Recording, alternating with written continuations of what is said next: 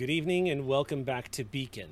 I am joined here with the Stream Punks, and tonight is episode 2 of our Alien RPG live play here. Before we kick things off, we got a couple announcements to throw at you guys. I'm going to go ahead and start by by pointing out that the only reason why you didn't hear a pun just now is because Sam was chewing. Otherwise, there would have been a joke about me throwing things at people. I'm sure of it.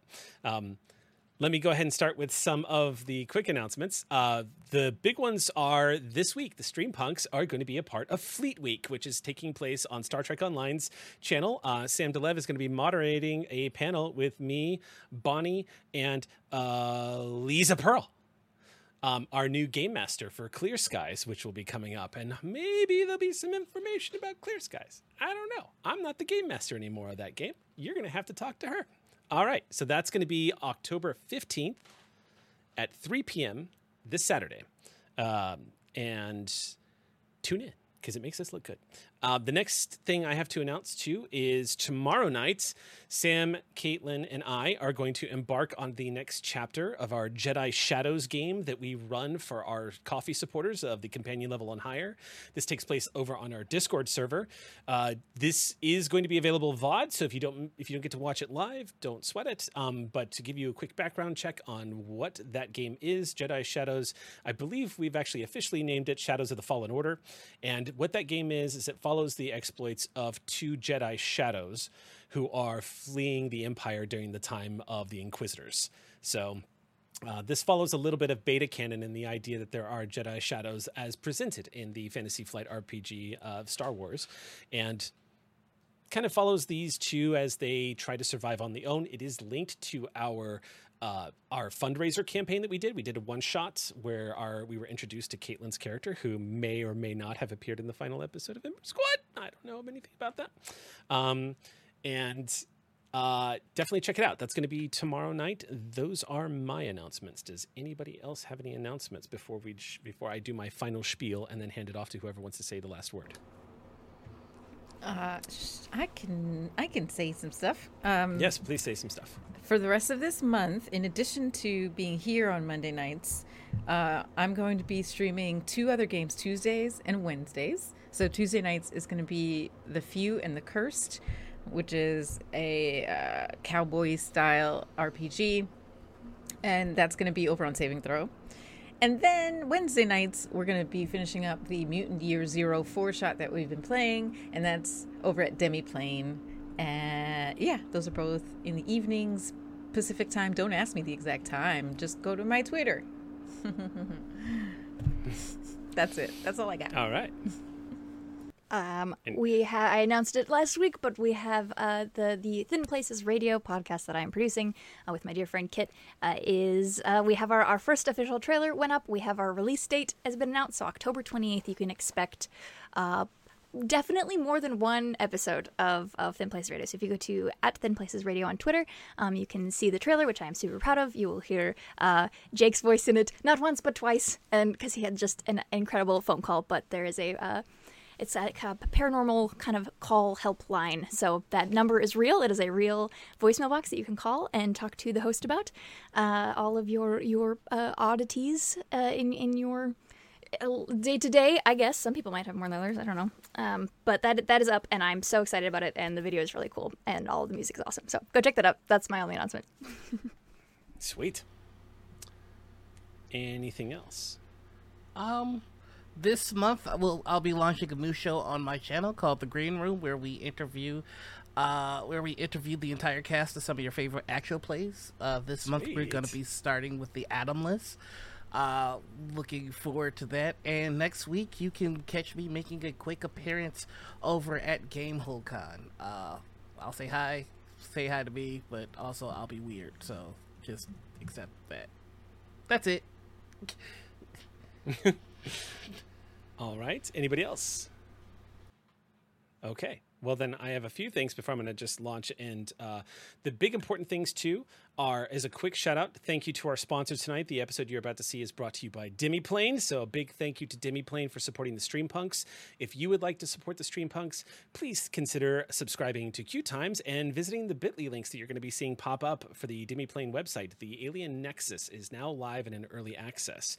It's also worth noting, to celebrate the launch of the Demiplane Alien Nexus, we are also going to be giving away a code tonight to one of the lucky viewers here in our Ox crew. This code will give you full free access to the early access of Demiplane Nexus. The upcoming I think the upcoming core books that they have over there right now is the Colonial Marines book, which is amazing. And then Heart of Darkness, I believe, is going to be the next one that's coming out. And those are going to be releasing pretty soon. So definitely get over there and check it out. Before I hand things off, I do want to point out that they may have thought that they were going to avoid this tonight. It is not happening. Their birthday is in 2 days. I'm going to point at them. I'm going to spotlight them. I'm going to make a loud noise about it. I'm going to try and just get the entire internet to look at Sam DeLev and acknowledge that their birthday is in 2 days. So if you would please inundate Sam's social media feeds with happy birthdays and well wishes, and thank them for everything that they do and everything that they are, and remind them that everybody in the whole fucking world loves them. If you would please, that would be accurate and most welcome. That's all I have. Sam, did you have anything you wanted to say? I was going to, because the longer I spend doing announcements, the less, we do the show, which is, probably not the point, but, in the moment, it kind of, October was a mistake. October was a mistake, and I feel like last episode, we got a bunch of health potions and a save point, and that never means good things. So, I'm feeling some kind of way. Let's call it excited.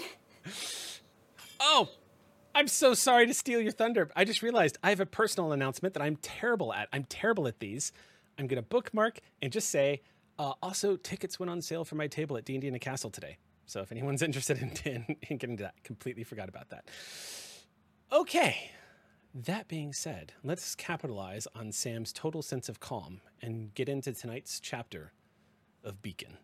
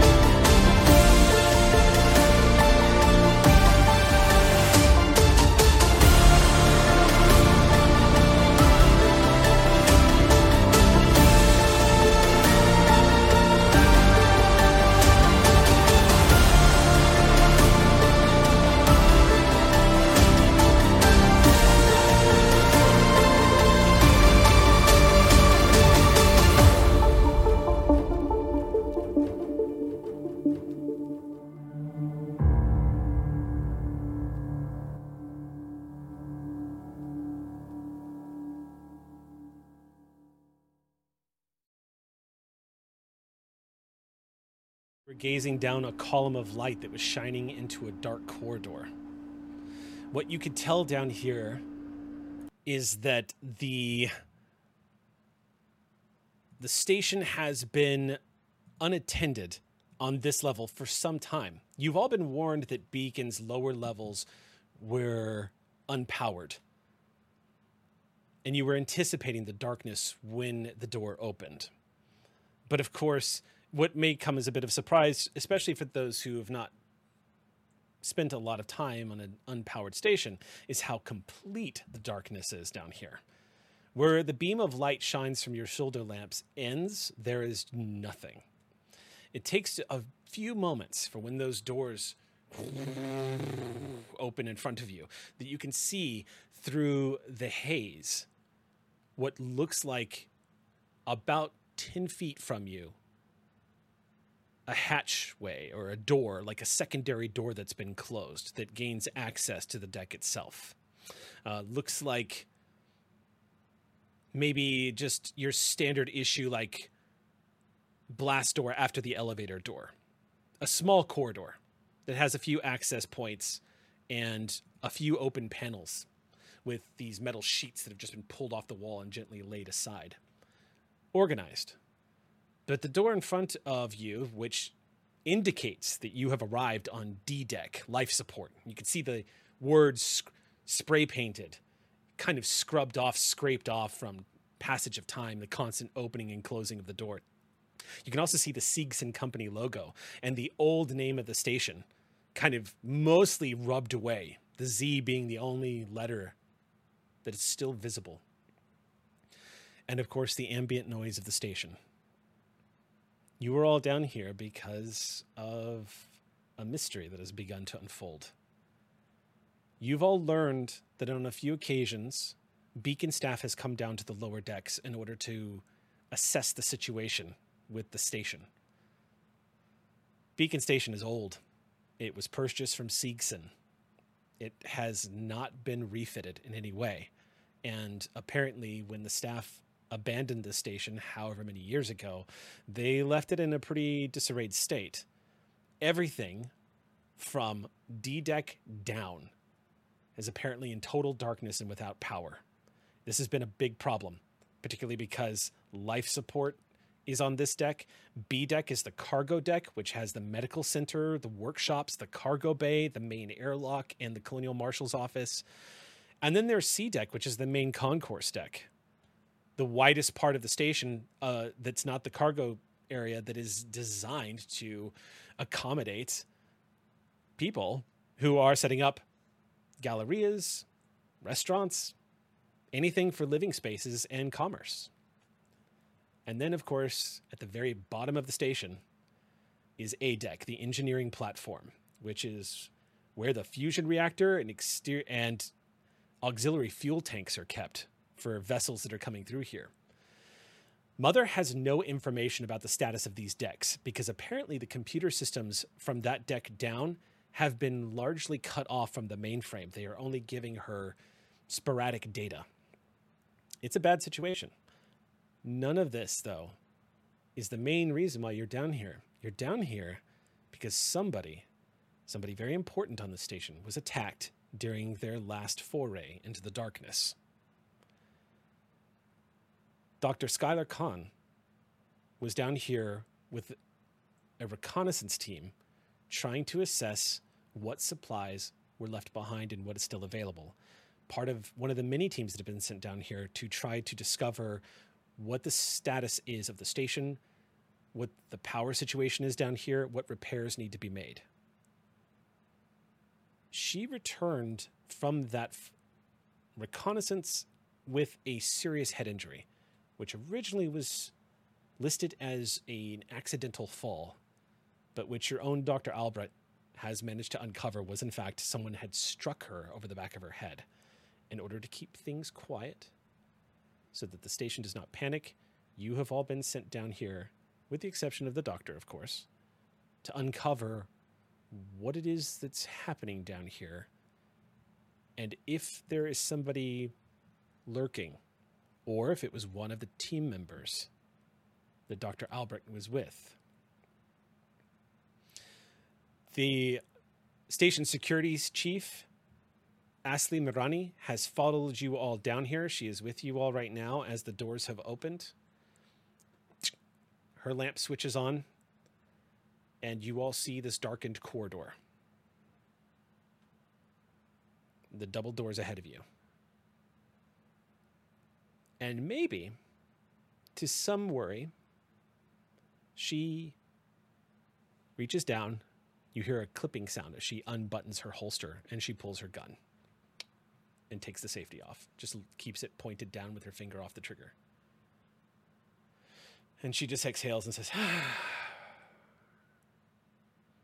She does not step out of the elevator for a second. She just stands there for a minute and just...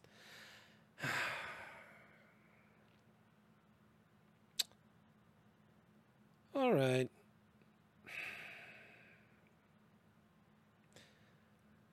I'll take point. And she reluctantly steps out and moves over to the doors.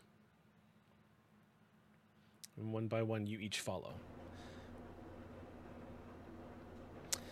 By the way, you do have an open comms right now to Director Varela, who is currently topside in her office and is monitoring you guys. However, there are no cams. There are no shoulder cams right now. So she is audio only. And so, Security Chief Marani narrates what she is doing for Varela as she moves down the corridor and comes to a stop. She is coming to the entryway door. Was this closed last time I was down here? You hear Varela say, "Is it closed?" She says, "Yeah, I don't remember this door being closed. Did any of the team close it?" She goes, "Hold on, I'm going to check."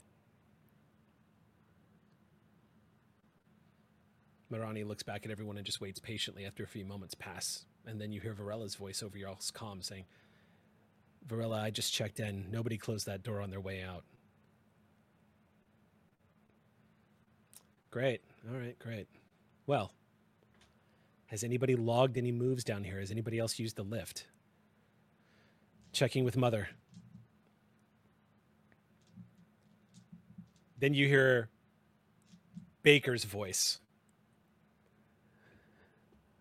"Marani, I just checked with Mother. No one has been logged coming down there, and I haven't seen any of station staff Pt.2 chips using any kind of lift on their way down."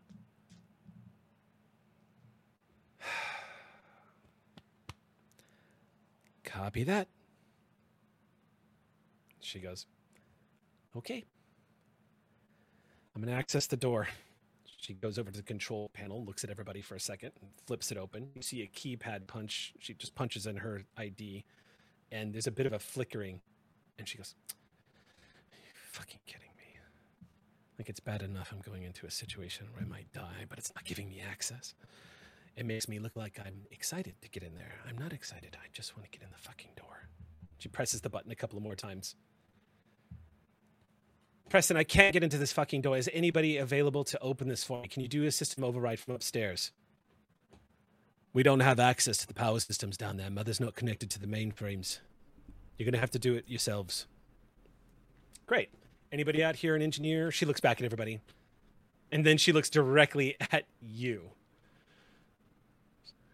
The synthetic, standing amongst everybody. Isaac, she just kind of nods to you and says, "What do you say, Isaac?" I am engineered. I am not an expert in the field. "Do you think you can get this door open?" I can try. She takes a step back.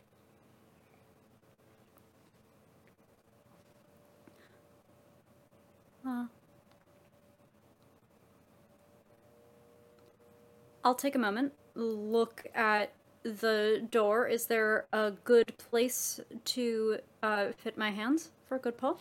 There is looks like an emergency auxiliary handle access that if you can just slide open, kind of like a sheath that is on the side of the doors and gain access to them.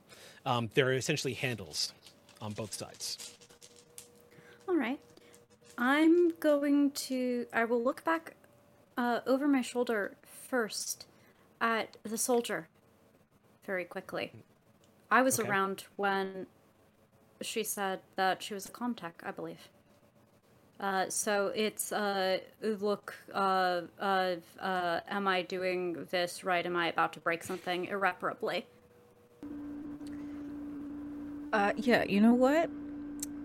Let me just take a look at that before you brute force it. I'm gonna holster my pistol. And I have my rifle slung on my back too, by the way. Ooh, okay, hold up. So we should point that out. Yeah. Because I can't everyone else. Okay, So the Marine showed up with a pulse rifle. There is an assault rifle on Martha's back. She is geared up. Doesn't look like you're fooling around. Yeah. Okay. They Good said to somebody was down here knocking out doctors. know. Yeah. Yeah, I'm not messing around Yeah. down here. That's your call. You get to decide when you pull that baby out. It is strapped to your back. All right. So you move up to the console unit then. Yes. Isaac standing next to you. Yeah, so I take a look at what am I seeing? What am I seeing? So it looks like a very analog looking console. There are old push button numbers that are listed on the side of it, along with a card slot insert and a very primitive looking data readout that lists how much power the door has and what's going on. You'll have to use your ComTech if you want to figure out what the problem is. It looks like the console has power. The display does flicker a little bit. Okay, yeah, I'd like to do a ComTech roll. I also have my tools on me. Not sure if I'll need them yet, but you can know. Yeah, I think actually your that nifty little gadget you have will come in handy here. Also, I totally forgot my talent is doors. Yes. I think you actually literally specialize in breaching rooms. Yes, I do. I forgot. Martha forgot. Yeah. Literally, Martha was like, "Oh yeah, oh this is what I do." Okay, yes. Yeah. That's the most genre savvy talent I've ever heard of for a TRPG. Literally, there's it's called bypass. I get a +2 ComTech for my door for anything having to do with doors. Okay. Colonial Marines knows what's up. They know what the deadliest enemy available to the Marines are. It's not Xenos. When you're trying to get away from a scary thing, you want to be able to close the door. Right? All right. Okay. So you pull out your device. It is about almost the length of your forearm, and you see what looks like a heavy-looking data pad, also with analog-looking styled buttons, but a technical readout. And it looks like it comes with a cord that just pulls off the end and plugs right into the console itself. Looks like it has a universal port plug-in. Just clicks right in. The moment it clicks in, you see the data readouts indicating that it has made connection. Okay, so far so good. So, I'm going to have you make your ComTech check here. Okay. So don't forget to add all of the bonuses you get. You should get some considerable bonuses here. You should get, I believe, your equipment will give you a +2. Is that right? Yes, the Seegson SSD device gives me +2. Bypass gives me another +2. So +4 dice for this roll. And then this is like my highest thing that I can do. So this is going to be quite large. So wits and ComTech. It's So like roll all my all D6s those that I dice. have. Yeah. Here. Roll all those Literally. dice. You just need a 6 to succeed. Okay. More 6s are a good thing. Dropped a D6. Oh my god. Floor dice. Oh no, I dropped another one when I picked up the other one. Okay. I see at least 1 6. Okay. 2 6s. Any more? 2 6s. Yeah, 2 6s. Okay. The connection is established, and you immediately start getting data feedback. It's handy that this is a Seegson device that you're using on a Seegson door, because it seems like there is a software language that they understand. As the device begins to feed data back to your handheld unit, Martha, you see that the device is currently in a safety lockdown mode for environmental reasons. It's detecting air pressure and everything on the other side of the door is perfectly fine. Okay. And it's not giving you a temperature readout, but it looks like what is on the other side of the door is, at least atmospherically, is sustainable and not dangerous. But there's no other information as to why this door will not open. It could be just a circuit. Could be just a jammed door. Okay. I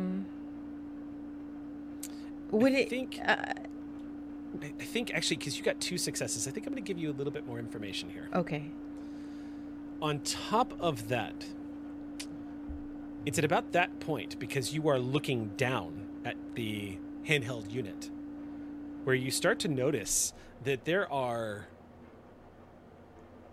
large puddles of water that have gathered on the corners of the walkway. Looks like there's a lot of moisture in here. That's weird. Um. Chief Masani? Is that She's... normal? Marani looks at it and goes, Murani. I don't know. I don't know what that is. Yeah, I don't know what that is. I'm not an engineer. And Varela on the comm say, well, don't keep me in suspense. What are you seeing? We got a large buildup of water. It looks like there's some puddles down here. And you hear Varela go, oh, shit. Is this like the comparable to the standing water I saw in the kitchen? No, it doesn't look like it. Okay. Varela, there's a moment, hesitation when Varela goes, fuck. All of the water tanks are located on D deck. So we sprang a leak, maybe. It's possible. Y'all get ready. If you open the door, there might be an issue. Okay. So I would like to, if I can, do one more roll that's more of a hardware roll, and try to. It sounds like if there's power to, honestly, it sounds like maybe it's locked from the other side. It looks like it's in safety protocol, but you scored 2 successes. I won't have you roll again. Okay. If you want to open the door, you can bypass the safety and have it so that the door will open. Okay. So then Martha's going to step back and say, okay, I'm going to be able to open the door, but everyone be ready for either a lot of water or someone or something on the other side. I'm going to take my pistol back out and have it ready. Okay. There's not necessarily higher ground in this area, is there? No. Welcome to the claustrophobic, contained world of your life now. Mm-hmm. On Beacon Station. I'll stay at the front. Okay. Marani grabs hold of something on the side of the wall. Yeah, I was going to say, there are handholds. Okay, I will do There's plenty of places nearby that you can just improvise a handhold. Okay. Grabbing some of the bulkhead that is just, a natural part of the structure. You just kind of reach up and hold on to it. Ready Everyone for you. ready? Okay, here we go. You press down the button. Yeah. There's a groaning sound and the door just starts to go. And the moment it does, you hear the crashing of water start to breach through the center of the doorway and start to flow. The door continues to open wider and wider. And Isaac, you are being at the point, get a first glimpse as to what you were about to experience. As the door is opening up, you lean into it, Isaac, because you see the water level is about 3 feet, and it comes gushing through the door. Just, you see Marani just goes, fuck. How many times am I going to have to say that today? This is like water just gushing into the room.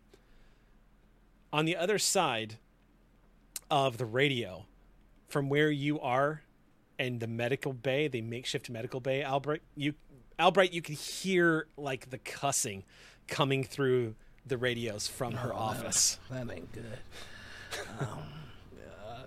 They all right down there? I'm hearing Baker comes walking back in and goes, if you want to come and listen in, you're more than welcome to. Well, I'll just a real quick gauge on my 2 patients, Skylar and the Chief MD. How are they? I mean, Taylor and the Chief MD. How are they holding up? They seem to be doing okay. Okay. Yeah, they seem to be okay. Are they at the point where there's like nothing more he could do for them? At the moment, yeah. It would seem that way. Also, the Dr. Schuyler's been showing some signs of improvement as well. It seems like you've seen some movement from her. She's actually muttered a few things in her sleep, which is definitely a good sign. But yes, it would seem like things are... All right, I'm going to just tuck them both in, and then make my way over to the listening party. God, I really don't want to hear nobody get injured. I hope they're okay down there. You walk in just in time to hear Marani goes, "It smells like shit," on this radio as it comes blasting through. Back down below, For those of you who are capable of smelling it, it doesn't smell like shit. It smells like rancid water. It smells like swamp water as it comes gushing and flowing into the main area.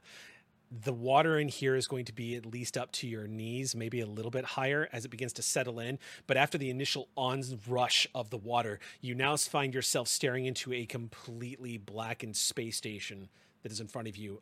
Again, now instead of resembling just an empty dark corridor of metal hallways, it now resembles something closer to like a bayou. You can see what looks like some substances floating on the surface. They doesn't look like, some of it looks like paper debris, but some of it also looks like it might be biological. You're not sure what it is, but it floats in big, thick, like patches moving across the surface.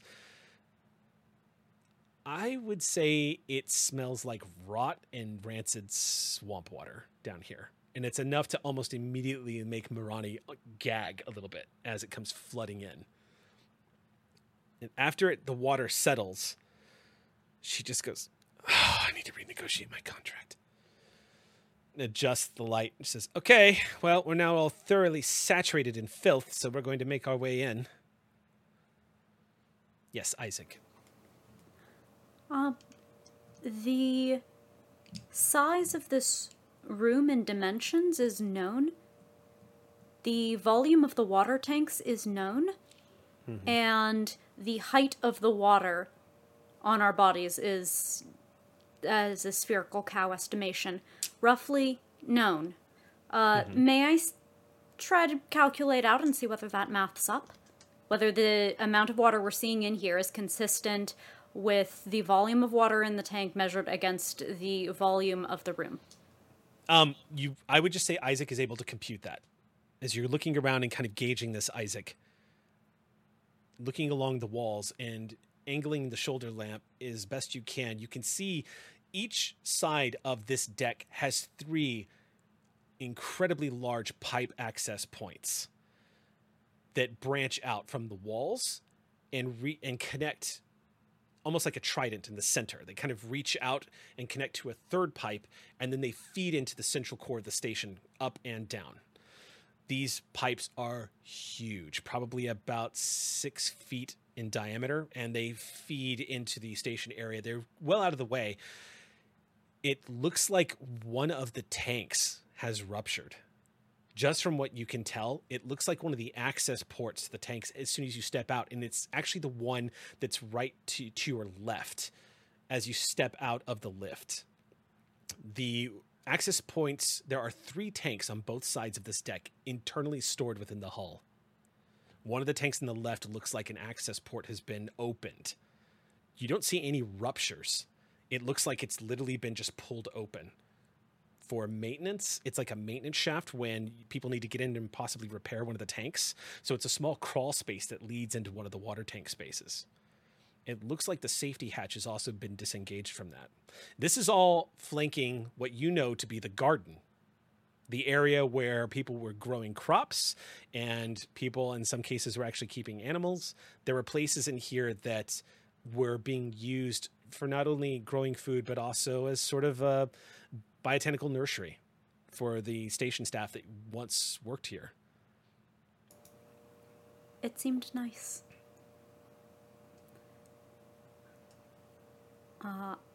Is the access point the open area below or above the water line at this point?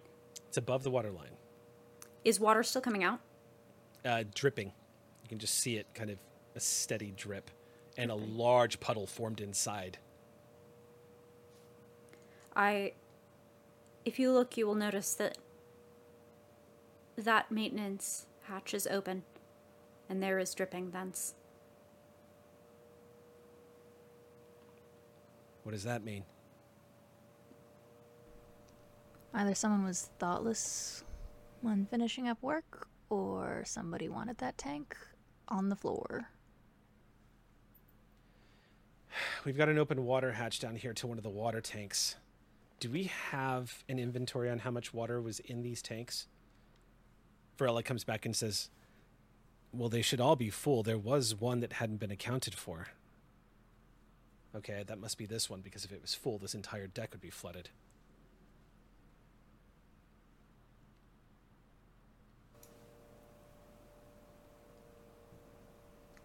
I would like to go and close it. Is that all right? Marani just says, you're the mechanic staff of Beacon. You have authority here more than I do.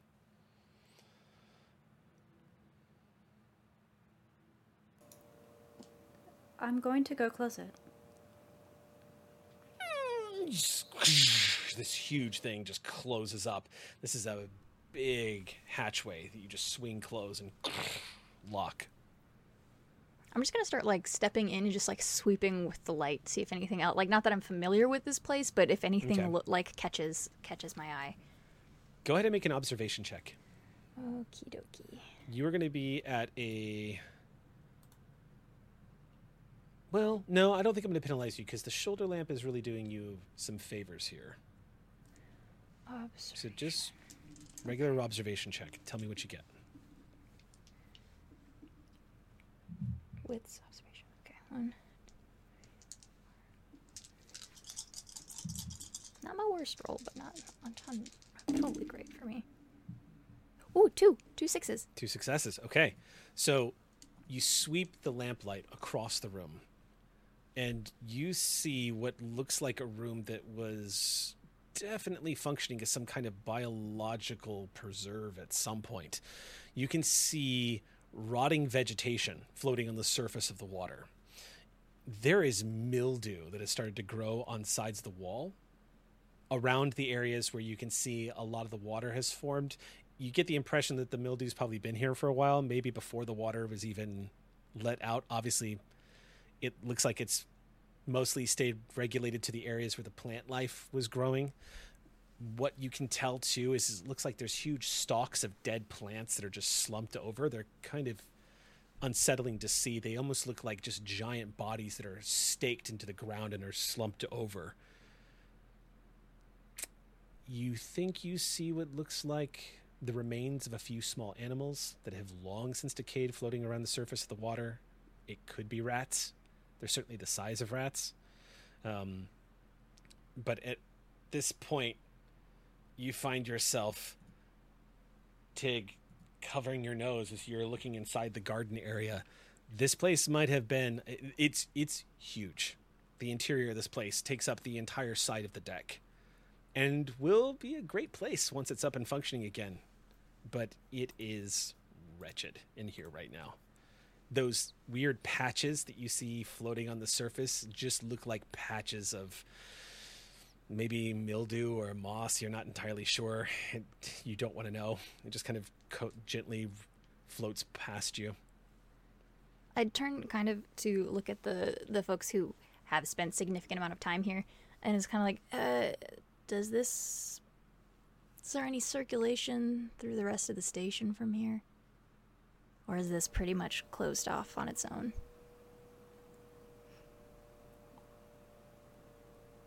It's not hermetically sealed. Mildew's Why? not great for the mildew. It's not going to probably treat people very well if it starts circulating through the air vents and everything on the station. Just looking at just like all gross, and Caitlin is definitely not speaking from experience after we found rot and mildew and mold in our shower that we haven't been able to use in 2 months. Bummer. That's a recipe for Legionnaire's disease, Exactly. says Sam. Real bad. It's real It's bad. not great. Glad you took care of him. Oh, we're trying. Yeah, no, she's just like, like I think already like making a mental catalog of like, okay, how do we make sure that this does not become something that's integrated with like the like Sure. whatever bio filters or whatever we've got going on in the station. Yeah, allergies alone is going to be hell on anybody who is occupying Beacon Station, which brings up a point. There does not seem to... You can hear the ambient noise of the station itself, but there's no way of knowing whether or not the air scrubbers are functioning down here right now. Not by ear, anyway.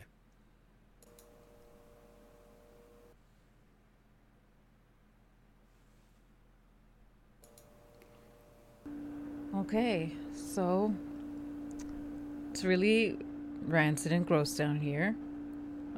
We have a really bad leak, maybe, from the water tank access pipe. Anything else we can assess while we're down here? Marani glances about and says, I could check the other side of the deck.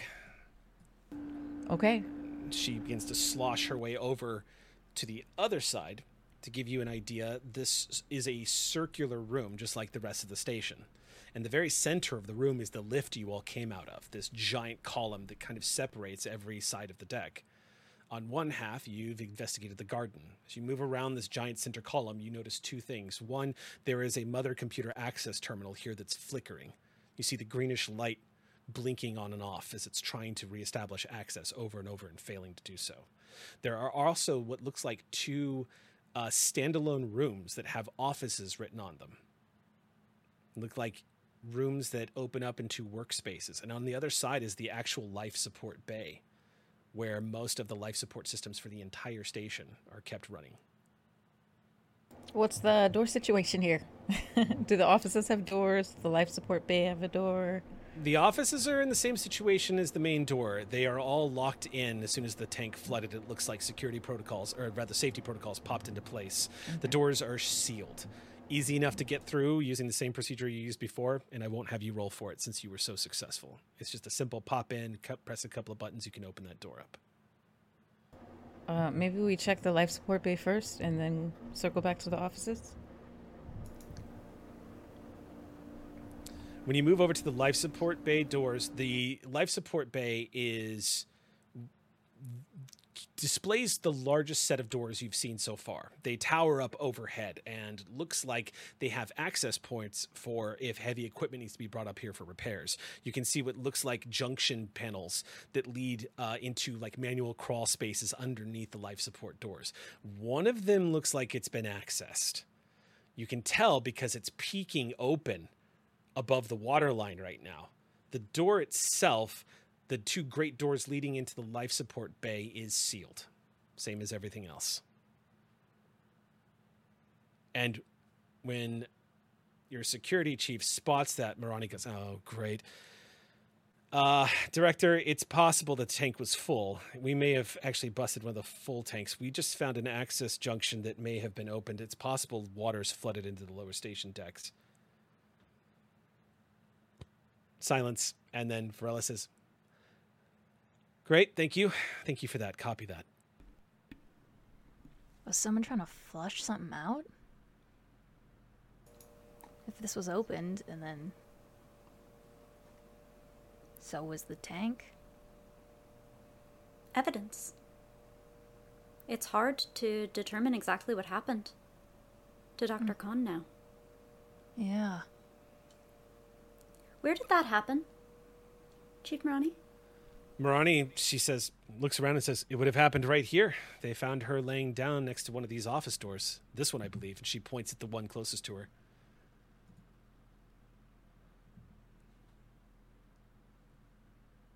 Martha, can you get this thing open? Yeah, everyone ready? Let's do it. Okay.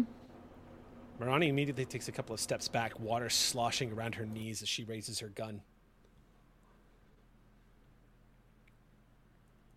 Tapping sounds, fingers on heavy plastic, as code input echoes throughout this swampy, dark area. And a few moments later, the door goes...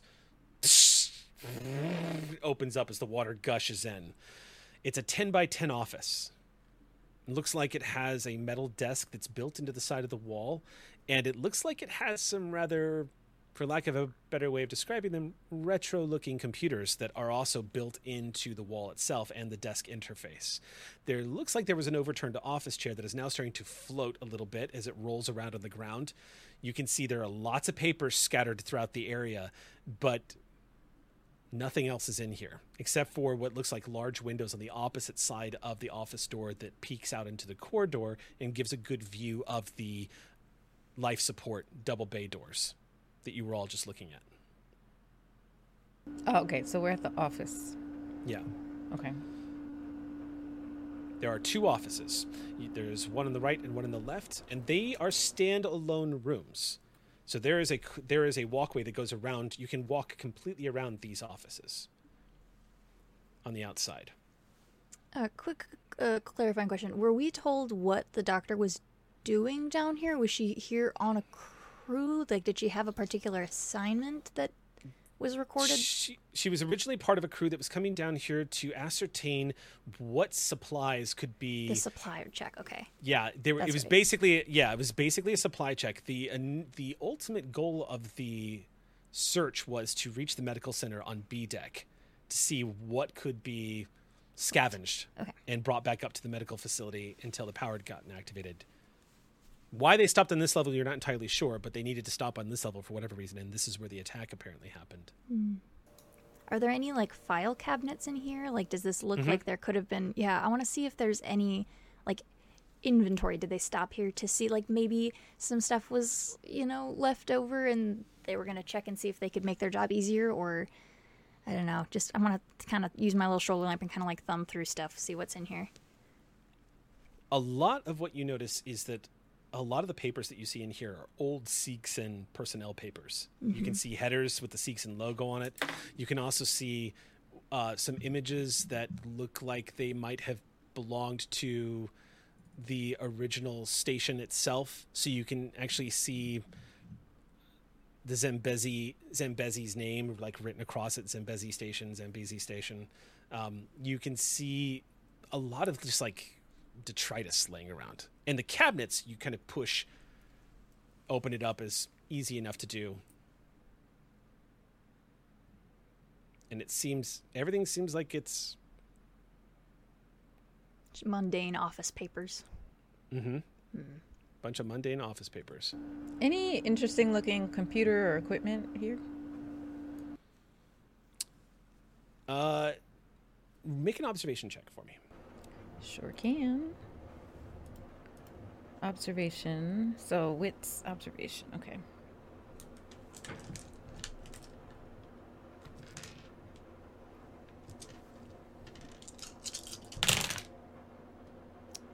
No success. Okay. You glance around, and as you're looking through the area, it looks like the computer in this room maybe functioned at one point, but it looks like the first thing you notice, Martha, as you glance down at it, is it looks like the lower left corner of the screen shows some signs of burnout. You can see scorching on the lower left corner. Like at some point this computer fried itself. It looks old. Doesn't look like this happened recently. Okay. Maybe a power surge of some kind. Okay. Anybody else got anything else to do in this room? It is frustratingly empty in this room, aside from all of this. She was found outside the door. Yeah. Can I go just, like, examine... I know there's water on the floor, but, like, the walls, the door, just, like... I'll have the... Yeah, the ceiling, just, like, that whole area. I'll have the security officer, like, show me specifically. I just want to, like, look, and especially She's gonna look with you. Okay, cool. With the doctor having said, like, oh, this looks like it was very clearly to him a on purpose. Yeah. Maybe there's something left over now with that in mind. She rolls 2 6s. Go ahead and roll for me. Observation would, again? please. Yep, observation check.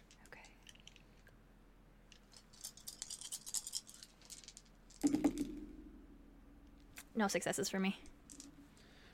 You catch her pausing at the second access point to the lift. When the lift opens, it looks like there is, in the center column of this room, there are 2 doors that lead outward from the lift. The blast door, as you might think, the one that you guys had to push through when you first entered the deck. There's a second one of those actually on the other side. The lift double door opens. She is glancing at the door that is sealed shut on this side of the room. And you see her taking notice of something as she shines the light a little bit closer to the console. And you just hear her say, "Down." She nods over to the console, and you see, at first, you're not seeing what she's talking about. But then you get a good gauge of the sharp eyes of this colonial marshal as you lean down and notice that there are tiny little droplets on the console button keys. And she just says, "Someone pressed these buttons after this place got wet." Which ones have droplets? It looks like it's just the access codes to open the doors. Huh. Some of the either were, I doubt somebody went up. My guess is somebody went down.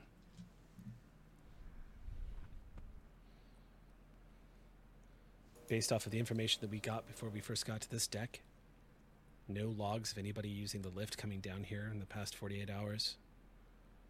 The only place it's not recording data is everything from this deck down. Someone's down here. He goes into the comms. Hey, ground control. How hard would it be to take stock of who is and isn't accounted for at the moment up top? Funny you should say that. You hear Varela say, "Stand by." She swivels over in her chair and looks directly at you, Doctor. Well, I don't know anybody. I just got here. I know you just got here, Doctor, but you're also our only working doctor. Baker, I want you to put this man on duty. I need to get Pt.2 chips in every single staff member of Beacon, and I want it done in the next 48 hours. Baker just goes, looks at you and says, "Looks like we better get to work right now, then." All right. How much longer are they gonna be down there? They don't need to eat that sandwich all in one bite now, do they? Varela says, "There could be somebody who's trying to kill people loose in the station, Doctor. What do you think?" All right. Well, let's get to work. Do what we can. As you exit the room, the audience might see Varela nod to Baker and say, "Keep his mind busy, would you?" And Baker says, "Don't worry, he'll be put to work."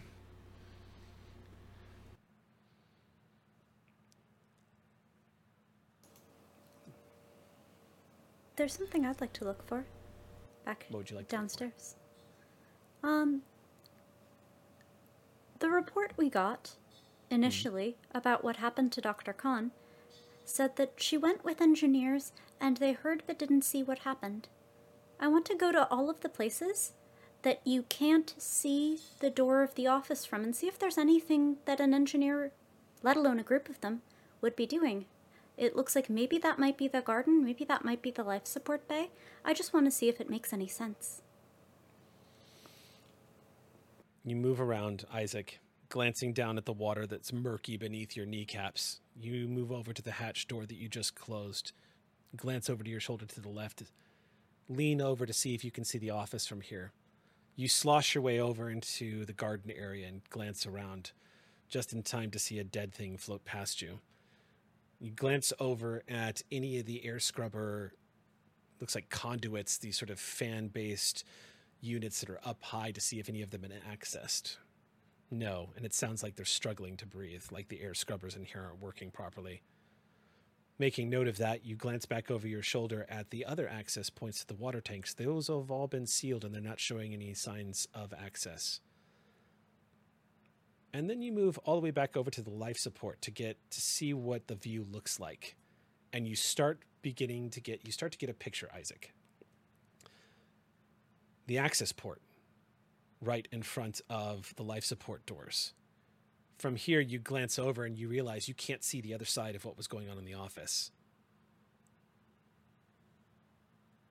Maybe the engineers opened this, were working on it, heard the attack, moved over to find her laying on the ground. Raises some interesting questions. How would the attacker have gotten away without being heard? Lots of questions. They didn't spot an attacker.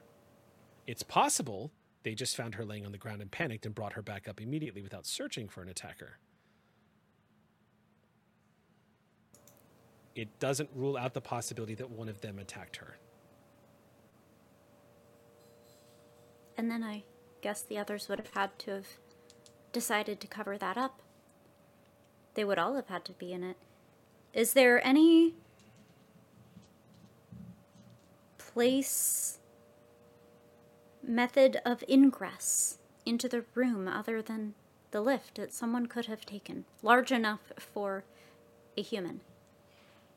Only one. There is, inside the doors of the lift itself, you know, because Isaac, you are so familiar with the station, there is ladder access on the sides of the lift that take you all throughout the station. It is essentially climbing up and down the entire length of Beacon Station. It would be considered by most humans a rather frightening climb, but that is the only other place you could think of that might be accessible, and would explain why nobody would have heard the lift being accessed.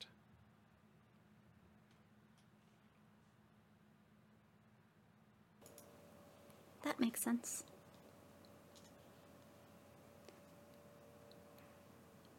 I think I know how they came in and left. Unless the engineers are in on it together. But that's a lot of people to agree to one lie. Marani nods and says, I agree. I think the doctor is very popular on the station. I can't think of a reason why anyone would attack her. At least, what's your take on it, Isaac? Where did they go? I think they came from C deck or below through the ladder's access, and probably left that way as well. While the engineers were working over at life support. This immediately gives everybody a sense of pause. C deck is the main concourse. It's one deck down. And it has implications. If they came from C deck, who the hell is it who's been down here in the depths of the station this whole time?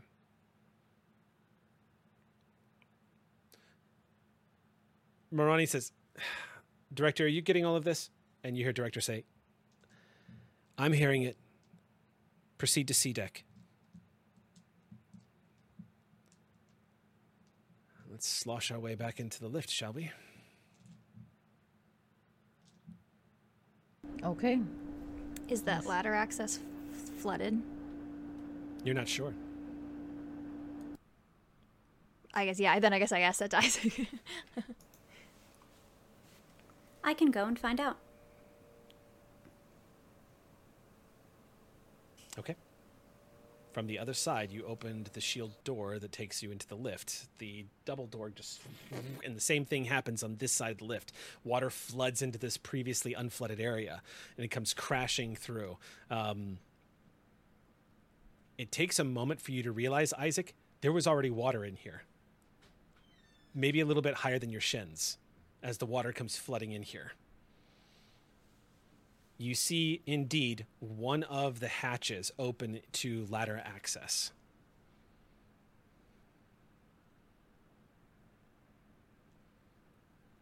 The lift is in front of all of you.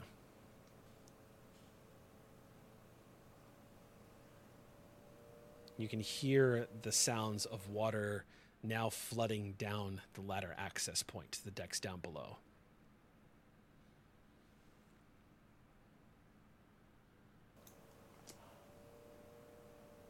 If it's okay, I'd like to take the ladder to see if the shaft is locked. Just be careful. Of the person here? Yes. Okay. Do you want backup? If there's enough water, you won't be able to breathe. Fair point.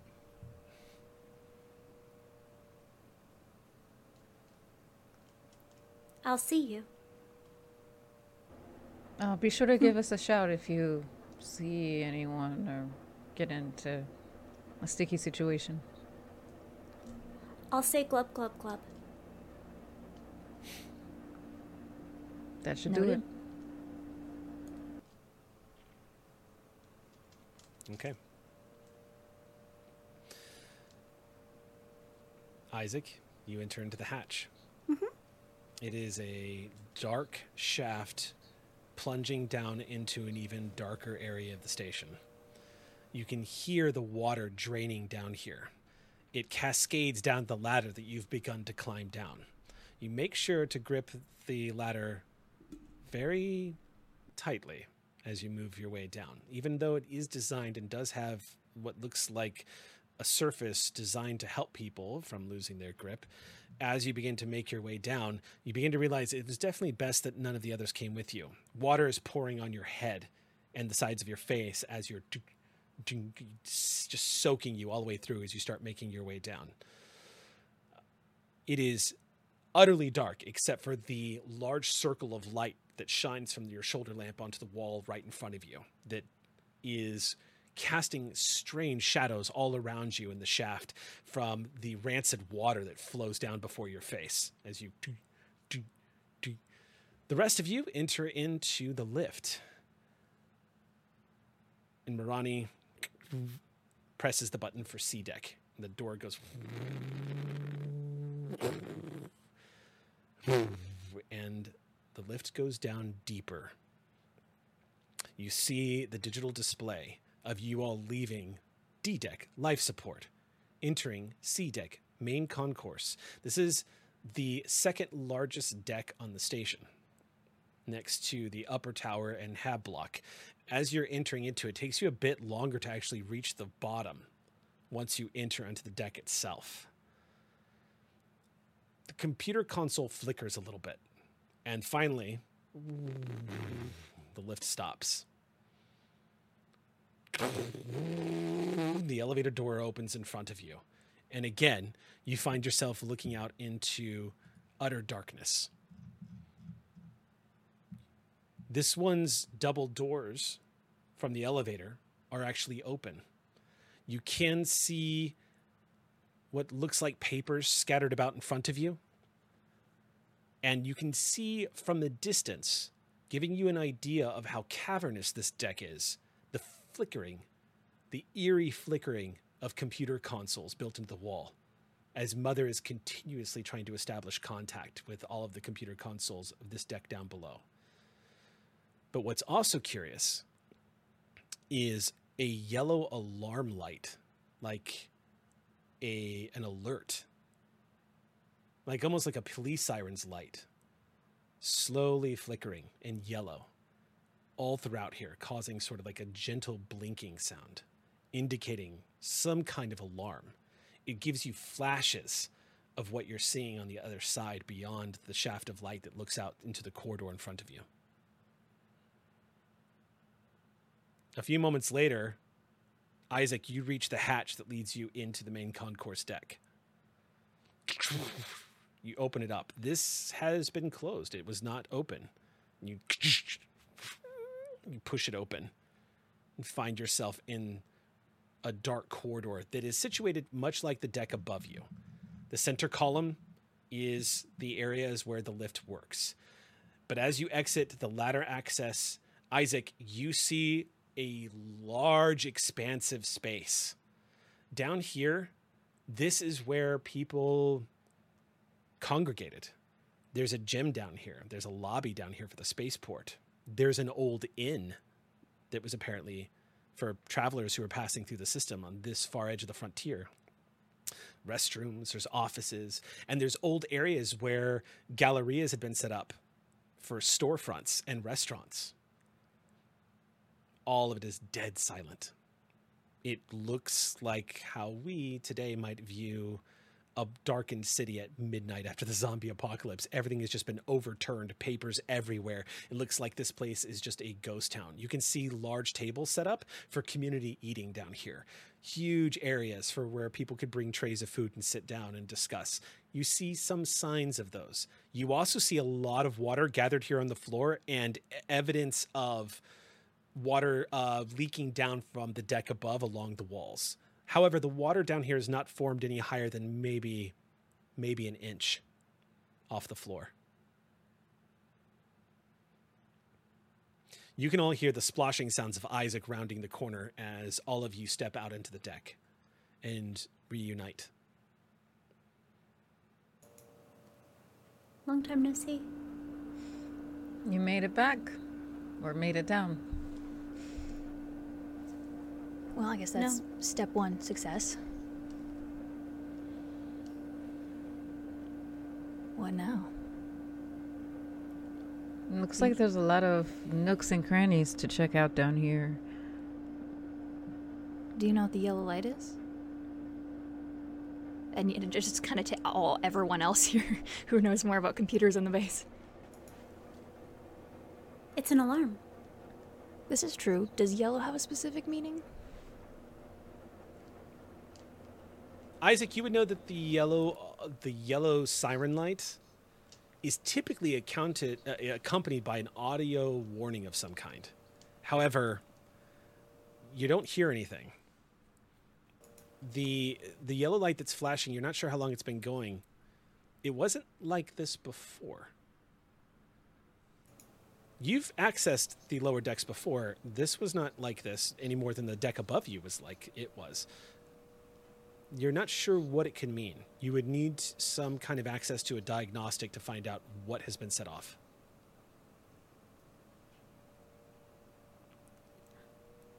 What panel would I use if I wanted to manually disengage the audio portion? That would be the computer access panel that Mother is attempting to access right now. You would actually have to go over to the computer and access to see if you could get a log. And if you wanted to access it, you could use that.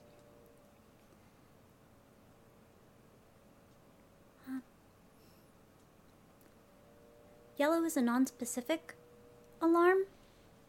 I think it also means happiness in some places, but I don't think that's what it's used for here.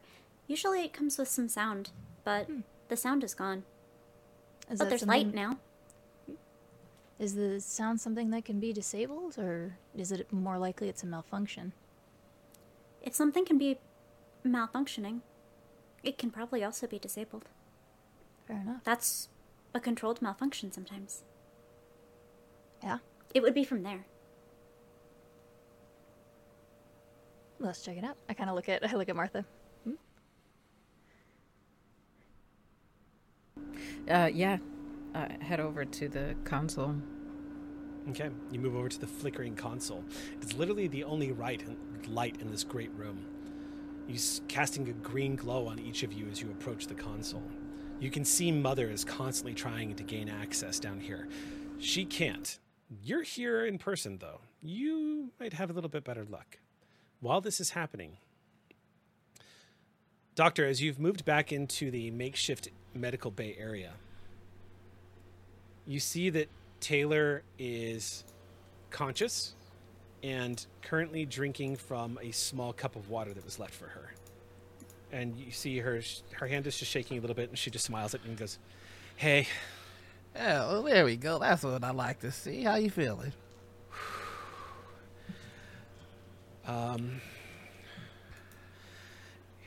Honestly, I'm a little freaked out. Well, you should be. Your body moved faster than light. It wasn't meant for that. Yeah. I heard what happened. I don't remember any of it. It's fine.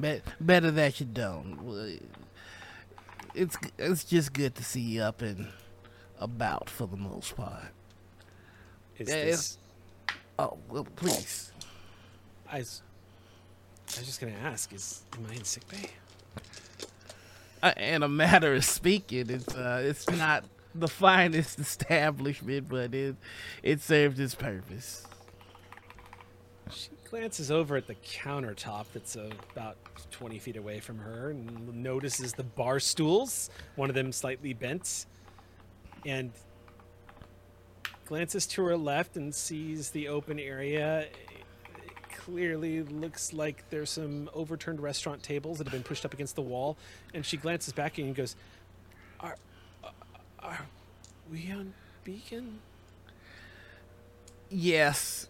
There's. It's a little underwhelming, to be sure. I'm not gonna lie to you, but Am I going to be okay? Oh, you're gonna be right as rain. You're gonna be just fine, I promise. And if you, for whatever reason, end up being less than fine, well, I'll just sit you right back here until I get you fine again. Okay. I'm just gonna lay here then. You go and lay down, and if you need anything, you just let me know. How do you feel about cats? I like cats. Well, there's just the cutest little fella around. I'll see if we can. I'll see if I can get him to check in on you. Okay.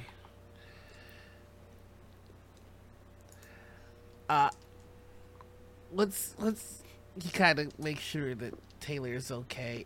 I'd like him to try and go back to the listening room because he's curious to see if he will be stopped. The moment you turn, she grabs your hand. Wait, Whoa. you're not leaving. Are you leaving? No. I got other patients. Oh, you know what? I need you to make a check real quick. Absolutely.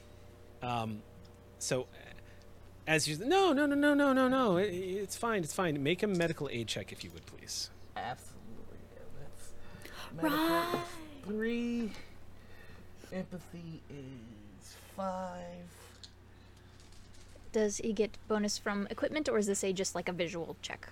This is a visual check. Okay. Yeah. All right. That is 3 6s. 3 6s. I'm She really good is- at being a doctor. She's grabbed you. The way she grabbed your hand, you look down at her, and your fingers have crossed over her wrist, and you can feel her pulse just jump. Not a natural burst of just like jump scare. She is going into a full-blown panic attack right now. You can feel, you see the color drain out of her face real quick as her eyes widen as she grabs hold of you. And with 3 successes, you can see she is in a state of utter panic suddenly. It's not controlled, and it's not inspired by anything. Your leaving just triggered something, and she is in the middle of spiraling. He's going to take her hand and sit on the little cot with her and go, Hey, did I ever tell you why I became a doctor? No? It's because I was really bad at baseball. Baseball? Yeah. I really wanted to be a baseball player, and it never took.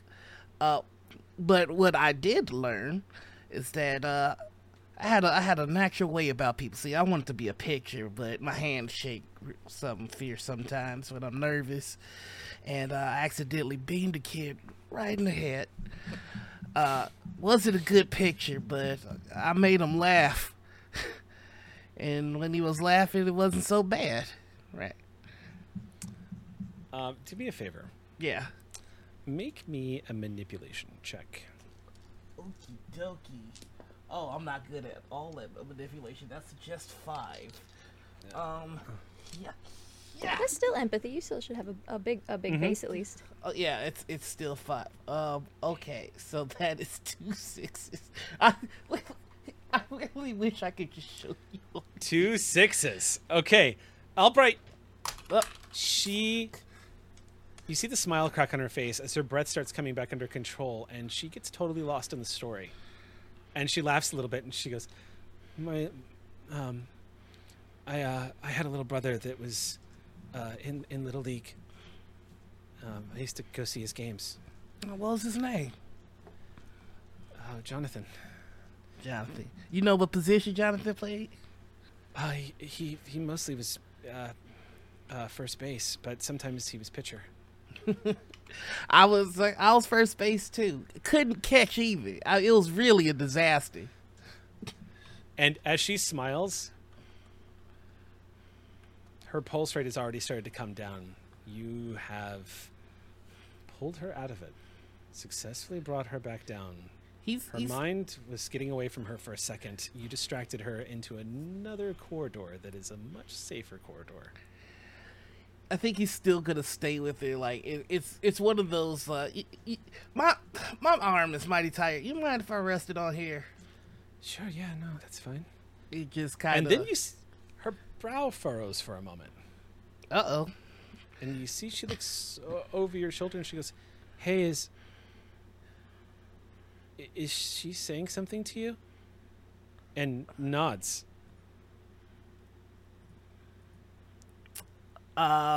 Is she talking about Dr. Khan? Glance over behind you, and Dr. Khan is muttering something. Her All right. eyes are slightly open, and you can see the whites indicating that she's still unconscious. But she's muttering something over and over and over. You did I would not have noticed that. It's very important that I get down whatever she's saying as part of the diagnosis. All right. Okay. I'm gonna be right back though. Okay. Okay. And I'm gonna get my assistant to come check you out. You can see the clench in her jaw as she reaches up and clutches her chest as she just kind of leans back into the bed. But she puts on a brave face as you move away from her bedside. You move over to Dr. Khan, and sure enough, she is muttering something, whispering something over and over and over. Her eyes rolled back, but you can again see the bottom whites as she's just kind of... All right, doctor, what do you got for me? And it's like ear right to the lip to try to hear what she Make said. an observation check, and I'll give you a +1 die to the roll. Okay.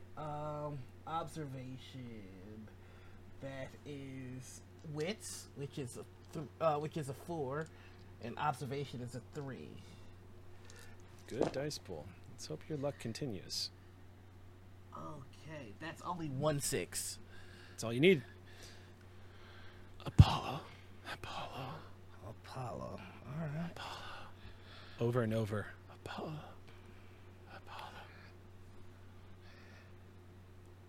And he's gonna like lip to ear. Dr. Khan, do you know who hurt you?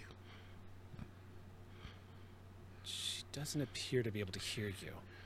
And the way she continues to mutter Apollo, you get the impression she's not aware of where she is right now, or even fully conscious.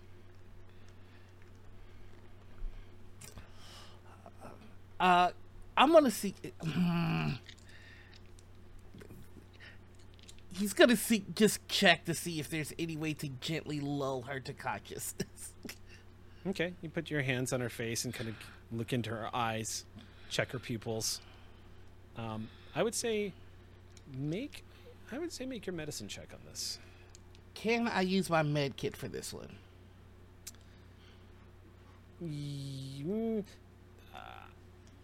If you're trying to wake her up, yes. If you're trying to see if you should wake her up, no.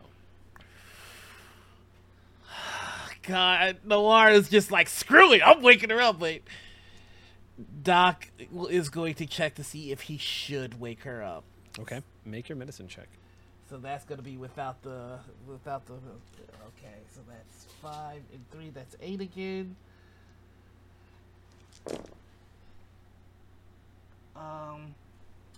Okay, so that's a failure, but I think I have something. Would you like to push?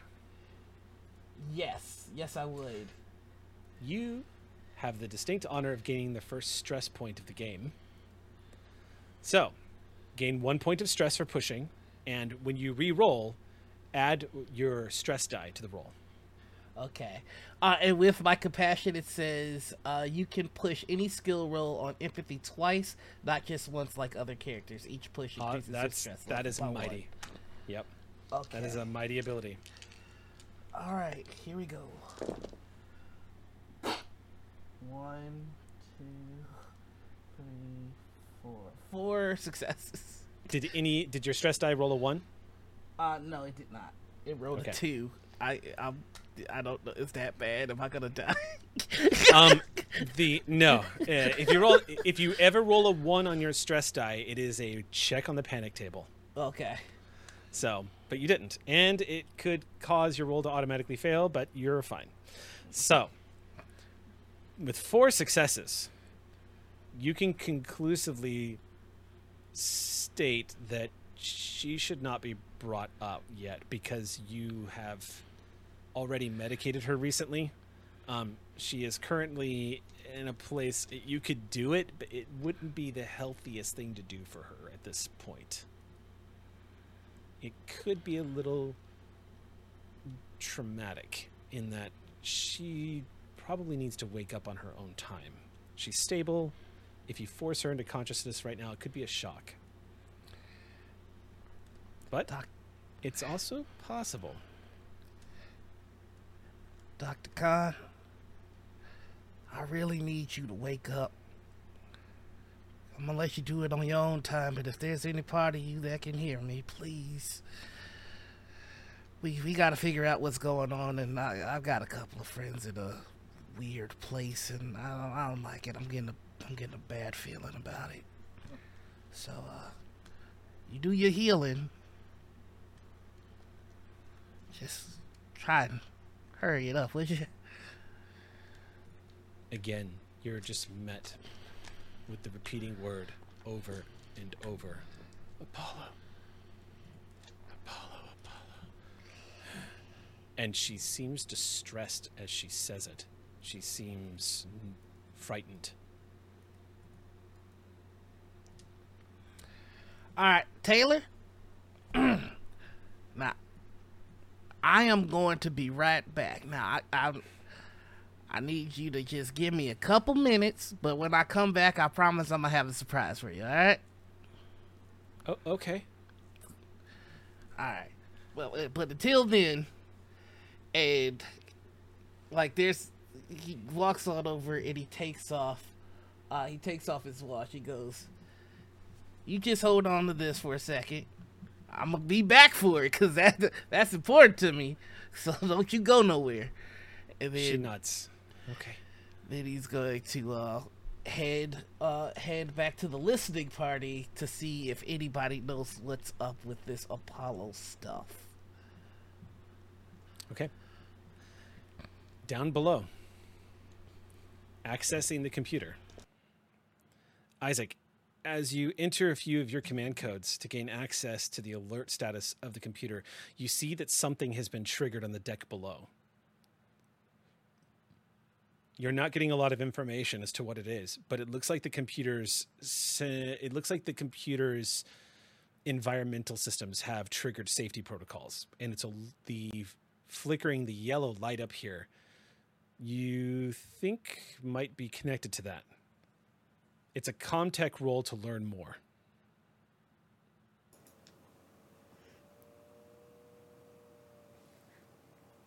Corporal? Yeah.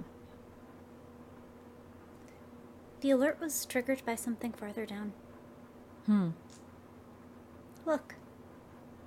Take a look. Sure enough, it looks like the safety protocols have been activated on cargo deck. Okay. B deck is literally the deck that the director is trying to get to. Is it possible for me? Can I try to... Or maybe actually, I'm going to ask Isaac first. Isaac, is there a way to tell what... Is there a way for you to tell what the access code was used? Like whose access code was used to trigger this alarm?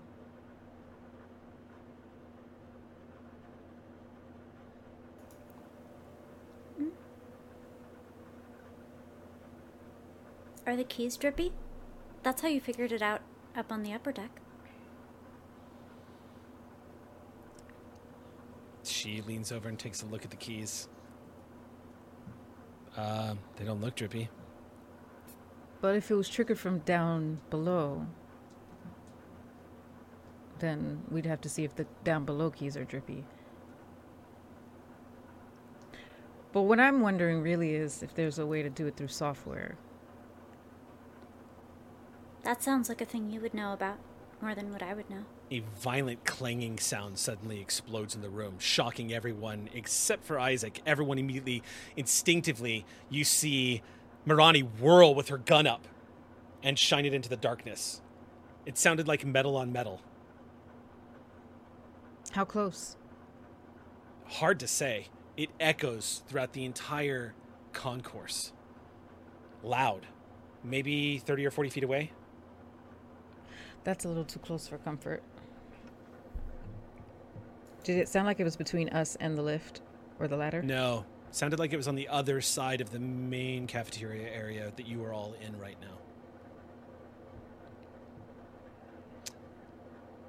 So we need to either investigate that or head back up and get more backup.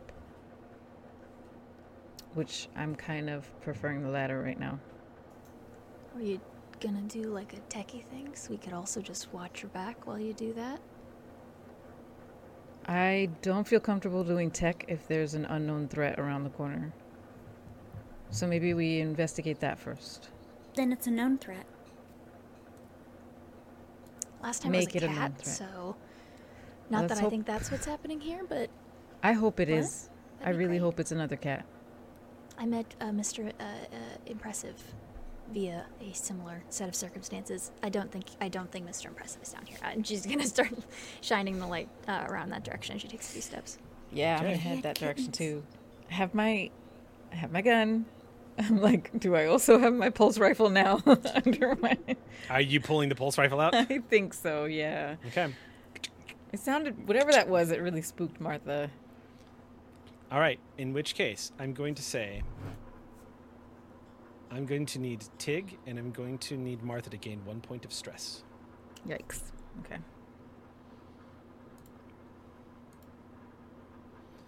This has nothing to do with like a panic roll, right? This is not Nope, an it's just actual. 1 This is point of just stress. Okay, Yeah. cool, excellent. Just want to make sure.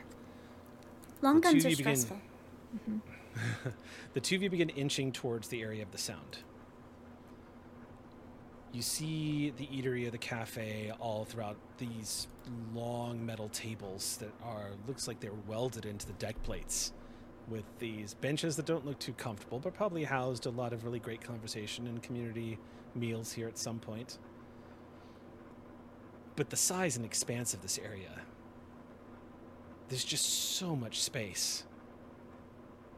Something could be watching you right now from wherever you're walking to. The two of you, along with Marani, begin to feel very exposed as you move across the deck. Your feet are making minor splashing sounds in the inch of water that is collected here on the deck. The beams of light being your only visual cues as to what's happening in front of you.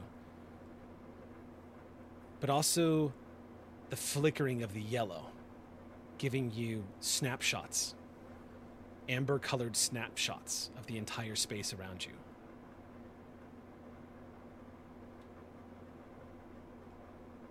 Make observation checks.